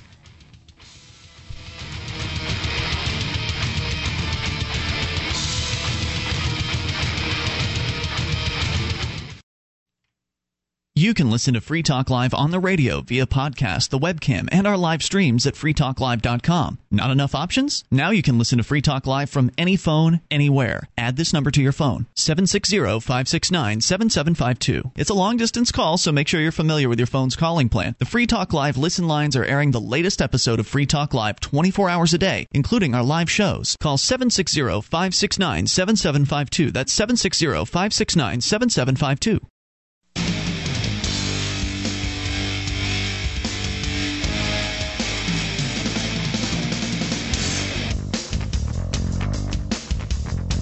You are listening to Free Talk Live. freetalklive.com is the website where you can get all kinds of great features, and 855-450-FREE is the call-in number. You can call in and talk to us about whatever's on your mind. And I'm Stephanie. And I'm Julia. Yep, and we're having a very varied and fascinating show this evening. It's flying by. I can't believe we're already launching into hour 3. We had started last hour talking about this very disturbing story wherein the NYPD, the New York Police Department, has actually been going to 16 different schools, many of them not even in New York, not even in the city or the state, and spying on the Muslim student groups there, which I find really disturbing. I mean, Are they going to start spying on the libertarian groups next? Or the, I don't know, the young Republicans, the Christians, the Gay Student Alliance? I mean, what are they going to what are they going to come up with next? Yeah, this is sad. Yeah, it seems like anyone who's been deemed a threat is really made into a target. It says in this article, the author says, "Dress white, make your flight. Dress brown, never leave town," is the mantra that he has been saying about like the way that Muslims are treated on airplanes. And it's really sad that there's so much profiling going on. When I went to Canada, I used to like to go to Canada a lot when I was younger, and I used to go every year to Toronto, and I actually went to a music festival, and we got a ride with some people we didn't know. We just talked to them online. Mm-hmm. And they were all from Pakistan. They were immigrants from Pakistan, and they were talking about how, they moved to Toronto because they wanted to go to school, and they had actually wanted to move to America, but they felt that they, because of the color of their skin, weren't really welcome. Oh my! In America. Wow, that's it's getting really bad. It was so disheartening. Wow. To hear that. I would like nothing more than to have more diversity, not just racial diversity, but like of ideas of everything in New Hampshire. Yeah. It's something like 97 or 99% Caucasian here. Well, he was telling us that he went to pick up a friend from the airport, and it was in New York, and he got detained at the border for 6 hours for being brown. Wow. Yeah, that's a traumatic experience, and he was never charged with anything. No. Yeah. That's usually how it goes. Let's go to the calls. I think we have somebody who wants to comment on this. Mike in New Mexico would like to talk about the NYPD, as I understand it. Mike, are you with us? Thank you for taking my call, ladies. Sure thing.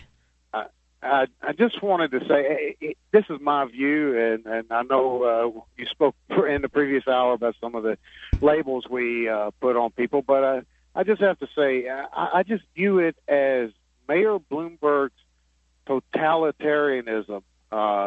He has tried to rule the city basically for the last 8 or 9 years now with an iron fist, and it's like he's trying to expand his reach with this, basically trying to expand the police state that he has created in New York out into other states. That was one of the most shocking things to me, Mike, is that they were going to Pennsylvania, they were going to New Jersey. I mean, they're just so totally overreaching here.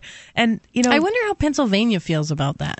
Yeah, exactly. I bet those other police departments don't like people stepping on their toes as they probably perceive it. And, Mike, I wonder, what you said about Mayor Bloomberg makes total sense, because some of those policies have just been horrendously totalitarian, like the stop and frisk searches, which really target racial minorities, and the drug arrests in New York City, and the stopping people on the subways, the searches, egregious violations of civil liberties. But do you think that people are essentially just that he's just doing what people are kind of demanding in a way, like that people are so kind of supportive of this because they're afraid of another attack, or that they're in some way kind of cheering this on? Well, I think the people are cheering it on because he is feeding off of their fears.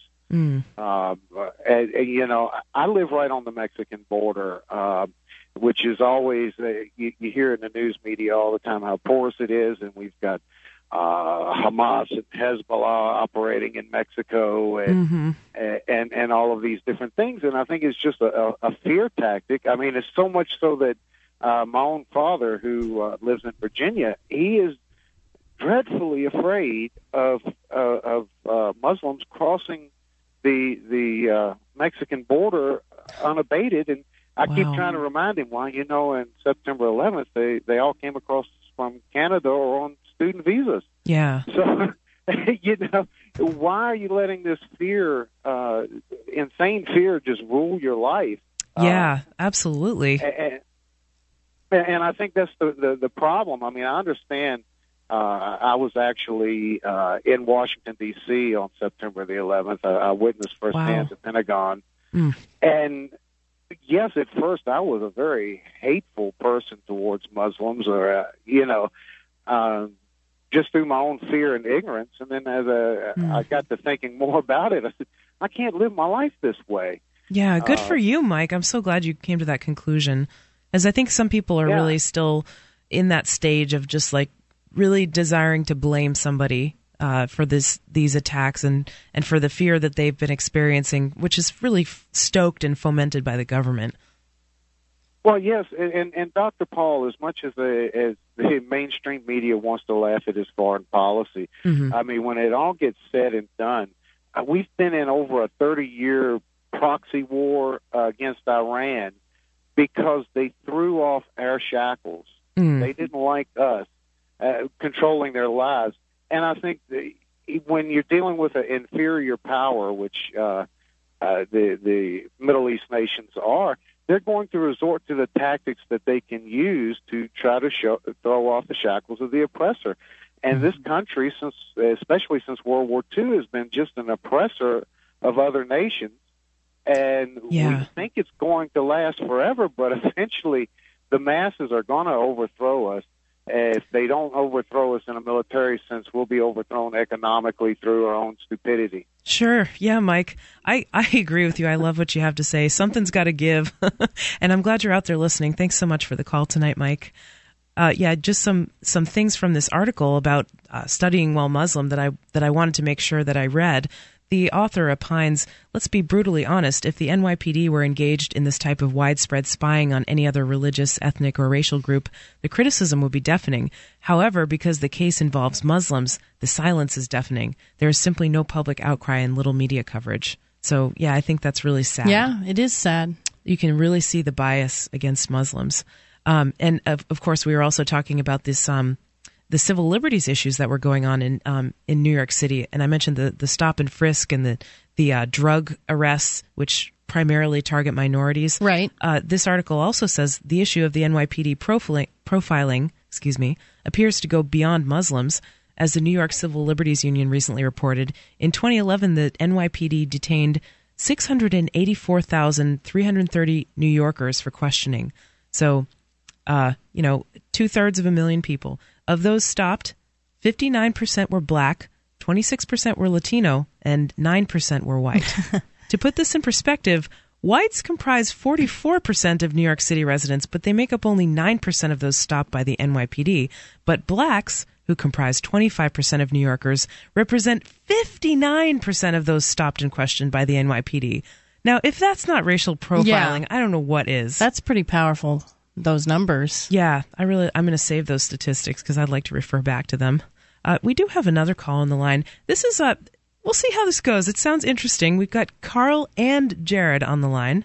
Hopefully the audio will be good. And they have no specific topic, but they'd like to talk to us. Carl and Jared, are you there? Yes, can you hear us? I can hear one of you. Yeah, Jared, are you there? I am here. Oh, wow, the quality's great. So what's on your mind, gentlemen? I would just like to say Obama is a terrorist. And what makes you think that? He cannot show a birth certificate. He does not live in this country, I do not believe. And he did not help Islam, who is one of our allies. So I believe he is a terrorist. And Jared, any more comments from you? No, that is all I have to say. All right. Thanks for the call, gentlemen. Do appreciate that.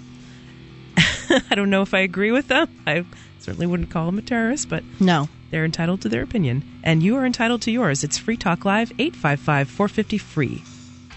Do you have a product or service that you can sell to a national audience? Free Talk Live is a nationally syndicated radio program on more than 100 radio stations coast to coast. We've been named to Talkers Magazine's Heavy 100 list. That's the 100 most important radio talk shows in the nation, thrice. And 5 times the best political podcast from podcastawards.com. You can have access to our more than 100 radio stations and our large and loyal podcast audience for less than $1,000 a month. Contact me, Mark, at freetalklive.com.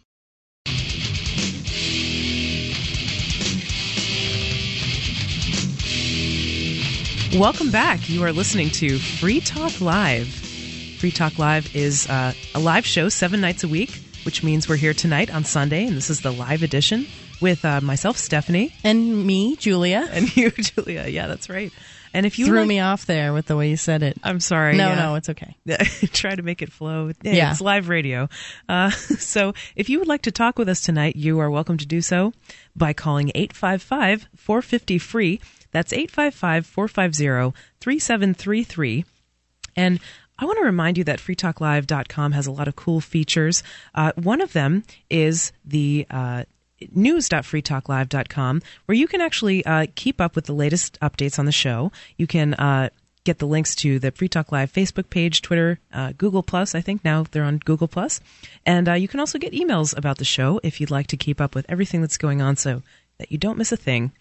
And also, want to let you all know about the Free State Project. I just got back from the Free State Project's Liberty Forum, so we're not going to be talking about that tonight because it's over. It won't be happening again for another year. But Pork Fest is just around the corner, the Porcupine Freedom Festival. That's going to be going on this June 18th through the 24th, I think. I see you've got a nice little mug over there. I do. And you know how I got this mug? I registered for Pork Fest at Liberty Forum. Really? Yes. Actually, I think this is Ian's mug, but I have the same mug because they were giving them away as a little gift to anybody who did early bird registration for Pork Fest. So I think that was only available at the Liberty Forum itself, but pretty soon, porkfest.com, which is PORCFEST, very important to get the spelling right, is going to be open season for registration. And PorkFest is a blast. If you've never been before, mark your calendar now, make time, take the time off work, get your reservations set at the Rogers Campground up in Lancaster, New Hampshire. You are not going to want to miss this. Last year, it was like more than 1,200 people who, all have some degree of freedom-loving attitudes, I guess. So it's really fun to be around that many people, get some fun in the sun, some relaxation, and hang out in the mountains with a bunch of libertarians. So 855-450-FREE, once again, is our number. I want to talk about an article that is a little bit from like the weird news category, Julia, but it dovetails with something that we had discussed earlier tonight, which was art and like public funding of art. Mm-hmm. Well, actually, I shouldn't say public because sometimes I fall into these language traps. Like I'll say, we went to war in Iraq. Well, no, we didn't go. The government did. Yeah. And public funding of art. Well, it's really not public. Public is a euphemism for government.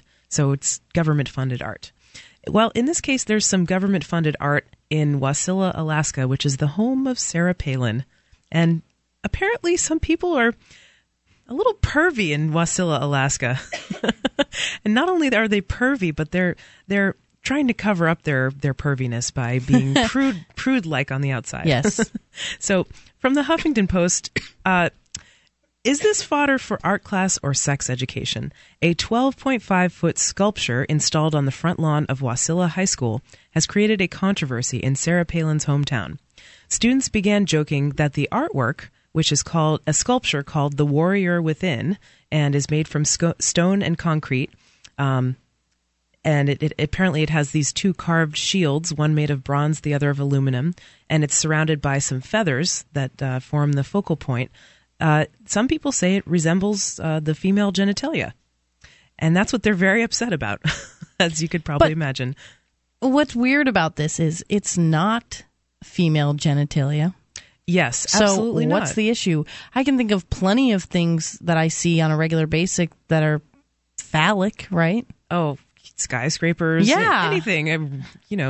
If you have a dirty mind, you can make anything into whatever you want it to be, basically.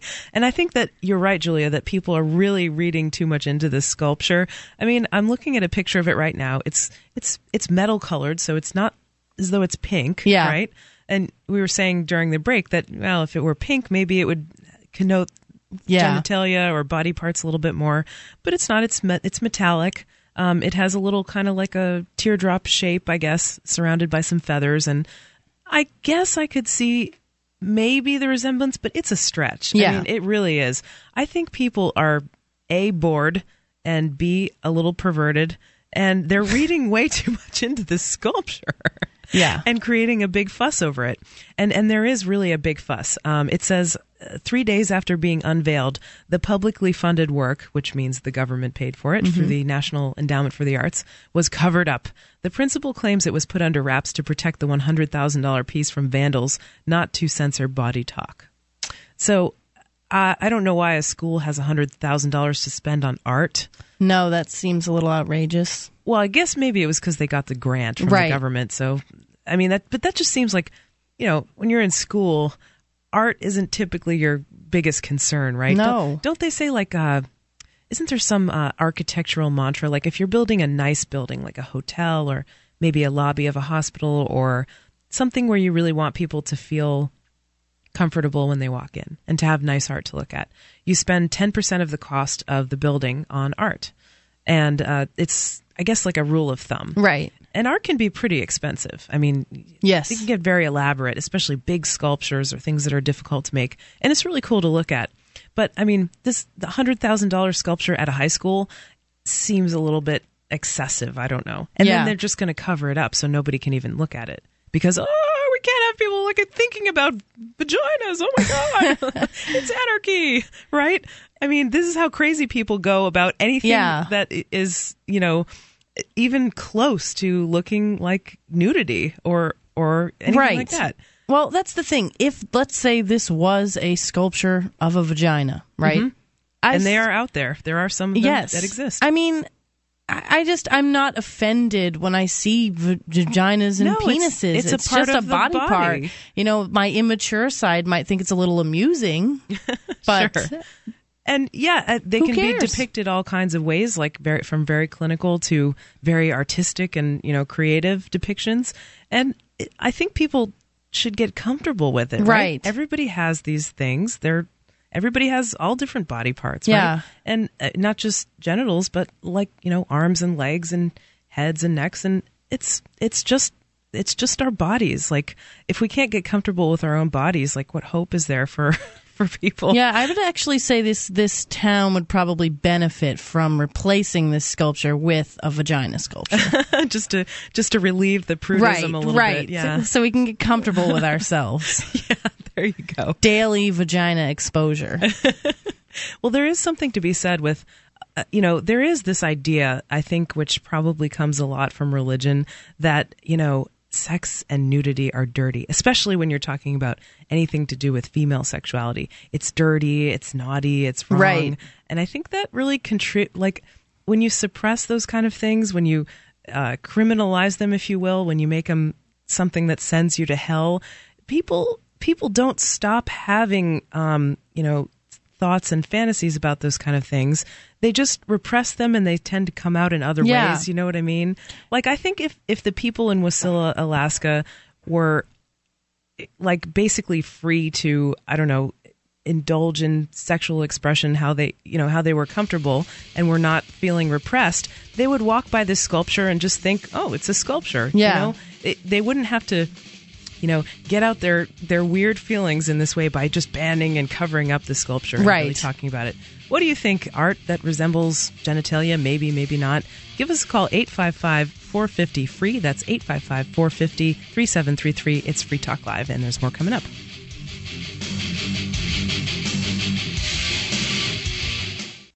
DVD, books, music, instruments, periodicals, computers, software, electronics, photo, cell phones, office products, home and garden, bed and bath, furniture, kitchen, pet supplies, automotive, hardware, apparel, shoes, jewelry, grocery, healthcare, sports and outdoors, toys, games, used, and more. It's a department store at your fingertips. Shop.freetalklive.com. Get all your shopping done, get a great deal, and a portion of your purchase goes to benefit Free Talk Live when you enter Amazon via shop.freetalklive.com.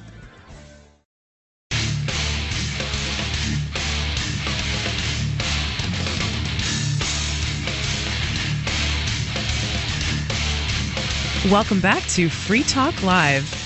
This is the live Sunday edition with Stephanie and Julia. And you can call us at 855-450-3733. Get your thoughts on the air. I'd like to talk to you about anything that's on your mind.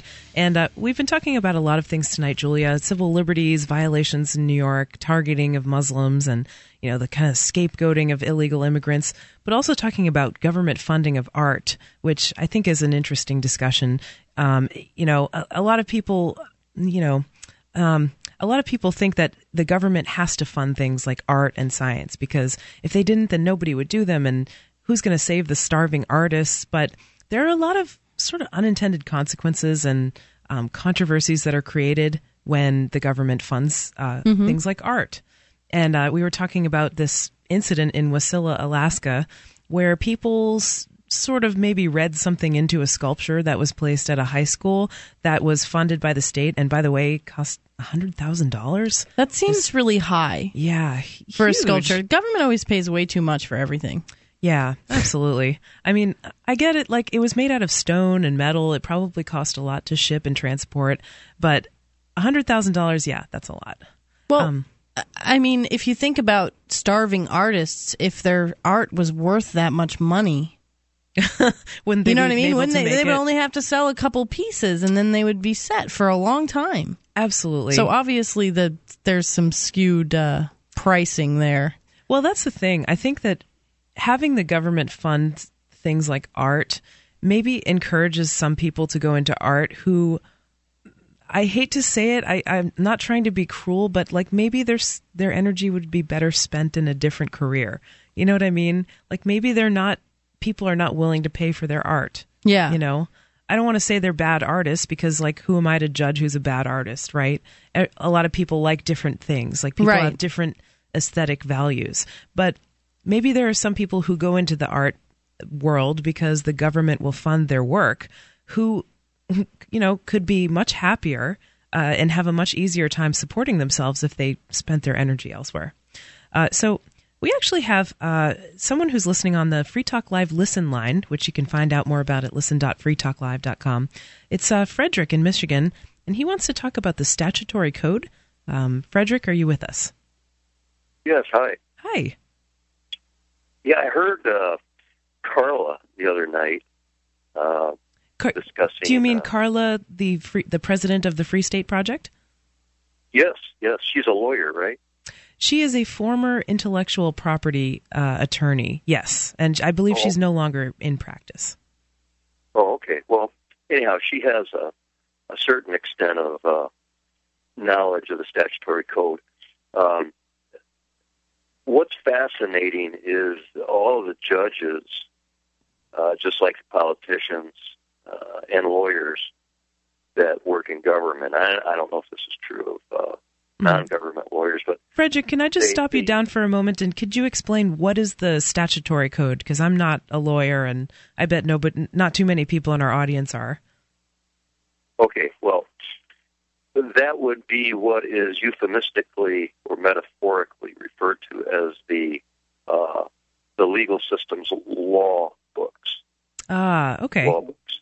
Makes sense. Okay, and yes, there are public laws that see anything back. Oh gosh, have you ever seen the Citizens Rule Book, the Bill of Rights Jury Handbook? That actually, I think, was constructed by the Fully Informed Jury Association. Mm-hmm. Okay, and there's a website, you can check it out sometime. It's called Citizens with an S Book, citizensbook.com. Okay.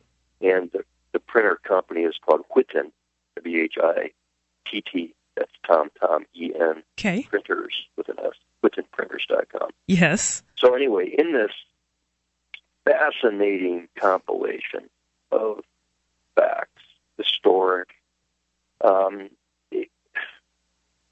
they describe a jury of peers, okay? And so the jury of peers is our neighbors who know us well, our friends, okay, etc. Okay, and the statutory legal system comes along, and they summon people from the community. Okay, this would be commonly known as jury duty, right? Yes, and so you have two systems. You have the statutory legal system, comprised of code books, like the United States Code. Okay. Yeah, Frederick, I think I'm following what you're saying, but I just want to ask you to kind of speed up the point a little bit because we do have some other calls on the line. So, thanks. All right. So where it all comes home, because I've gone into the courts to defend myself regarding moving violations. Okay. Okay. This would be And, commonly known as like driving or traffic stuff. Yeah.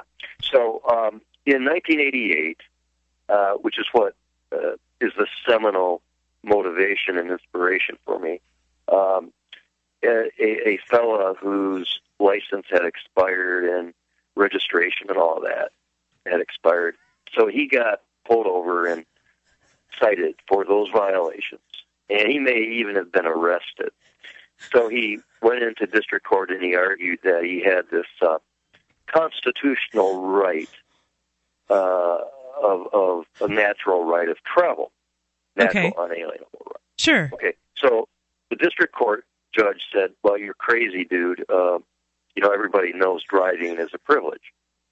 Okay. So the guy didn't have enough knowledge at that point to differentiate commercial activity. Okay. Which is what driving actually is predicated upon. Okay. Driving, the privilege of driving, is to engage in commercial activity for profit. Okay. So Frederick, driver, bus just driver, one limo, question, because we're short on time. I want to ask you a question. So, did you use this in court, and were you able to successfully? Yeah. So what I did is I differentiated driving as this.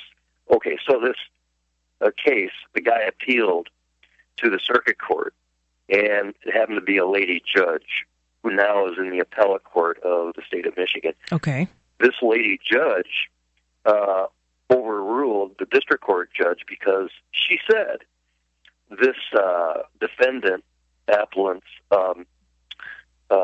license, etc., had expired.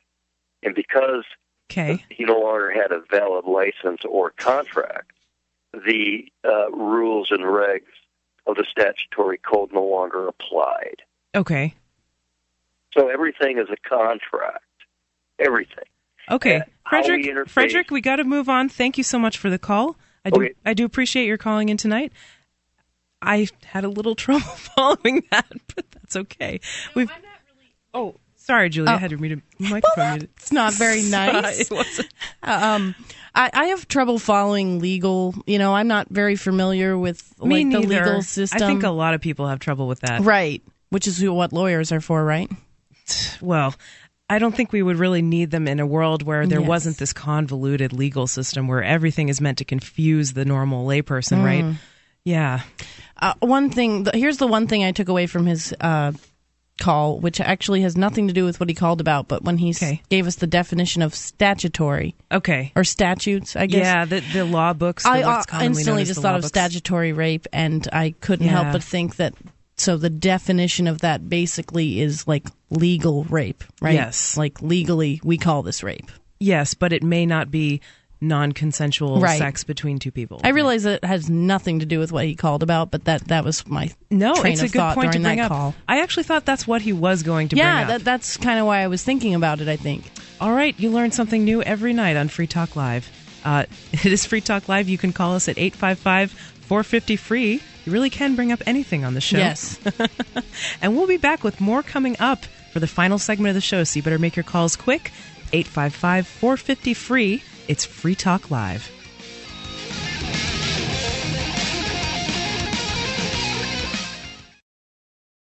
We wouldn't be where we are without our amplifiers. Their $3 per month helps us spread Free Talk Live and gets them access to perks at amp.freetalklive.com.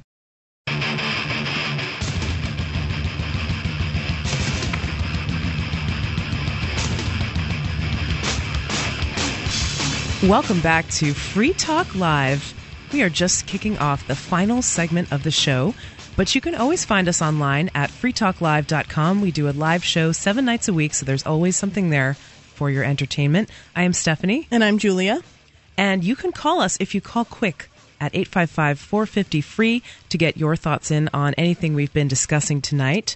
Anything from government funding of art to racial profiling of Muslims and other racial minorities, perhaps, the NYPD spying on Muslim student groups, or anything else that's on your mind, but you got to make your call quick, 855-450-FREE.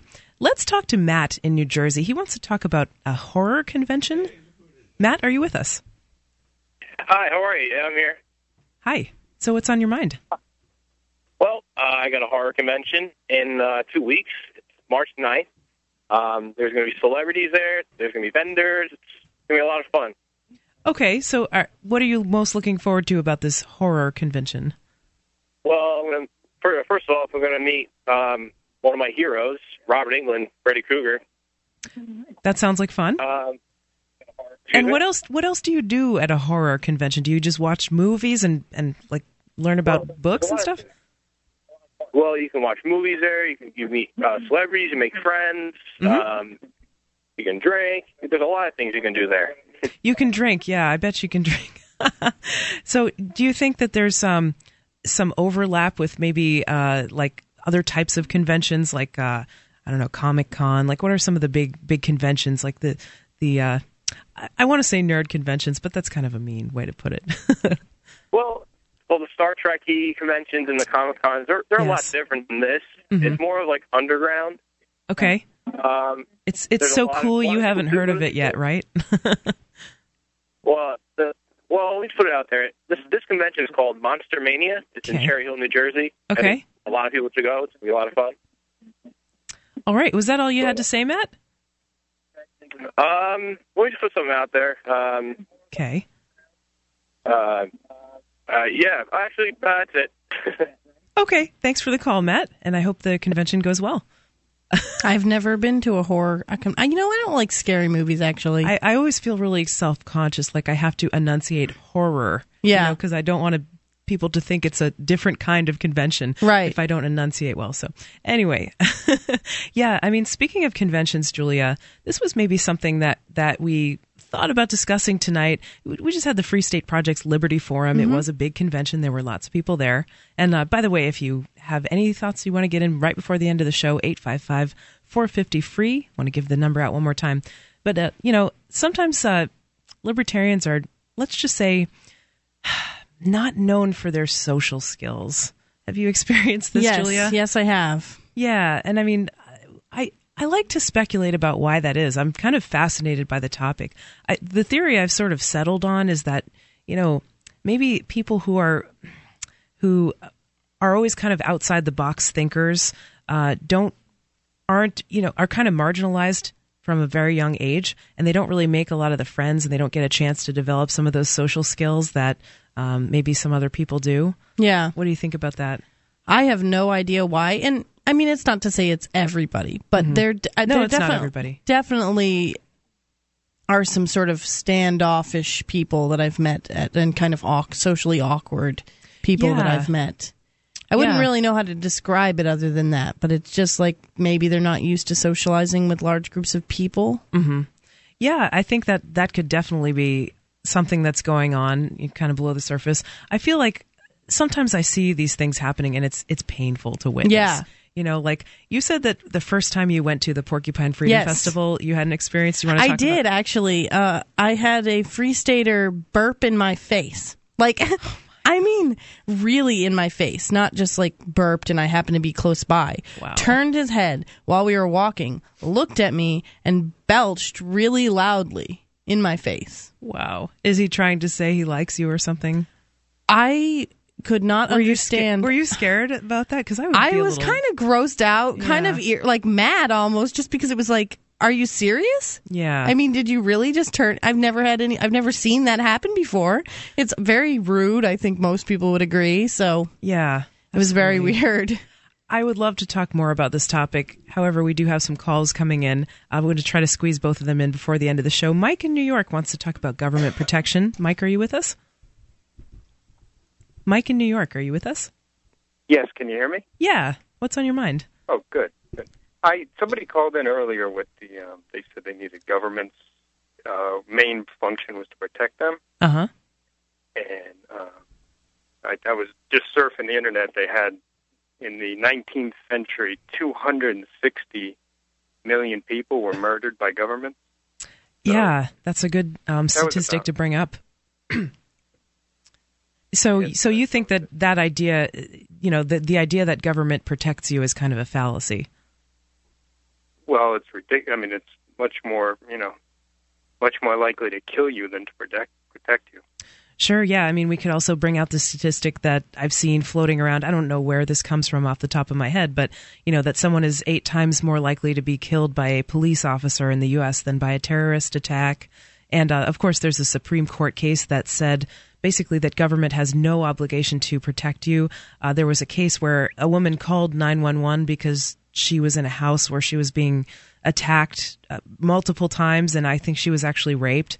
And the 911 calls, they didn't respond. She actually called 911 twice and asked for some cops to come, and they didn't come. And the Supreme Court ruled that that's okay because the cops have no obligation to protect you. I actually found an article a while back that I never ended up reading on the air, and it was about a police officer in some big city. I want to say maybe Philadelphia or somewhere like that. But he had tried to save a boy's life, like a little boy, I think was choking or something like that, and he tried desperately to save this little boy's life, and the city actually came out and said, that is not your job.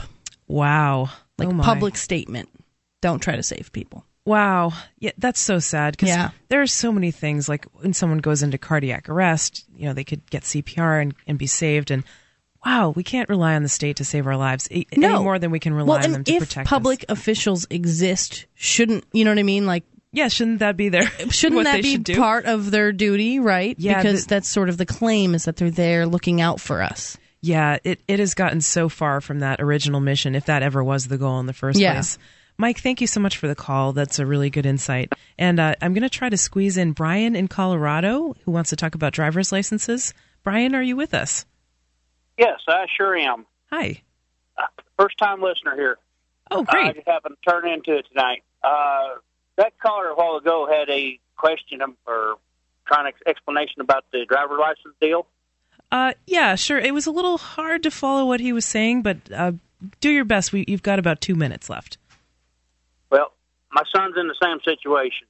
Okay. And I didn't know where I should try to look for that information myself. Okay. And did you try to look for it, or you would like to know? I just heard it. I just like to know. I just heard it 5 minutes ago. I see. Yeah, I don't really have any resources to point you to, but I can tell you that, what he was saying, I think, was that there is these things that you can say in court, and you can show somehow that you're not really driving, you are operating a vehicle in a commercial code or something like that. I've heard so many variations.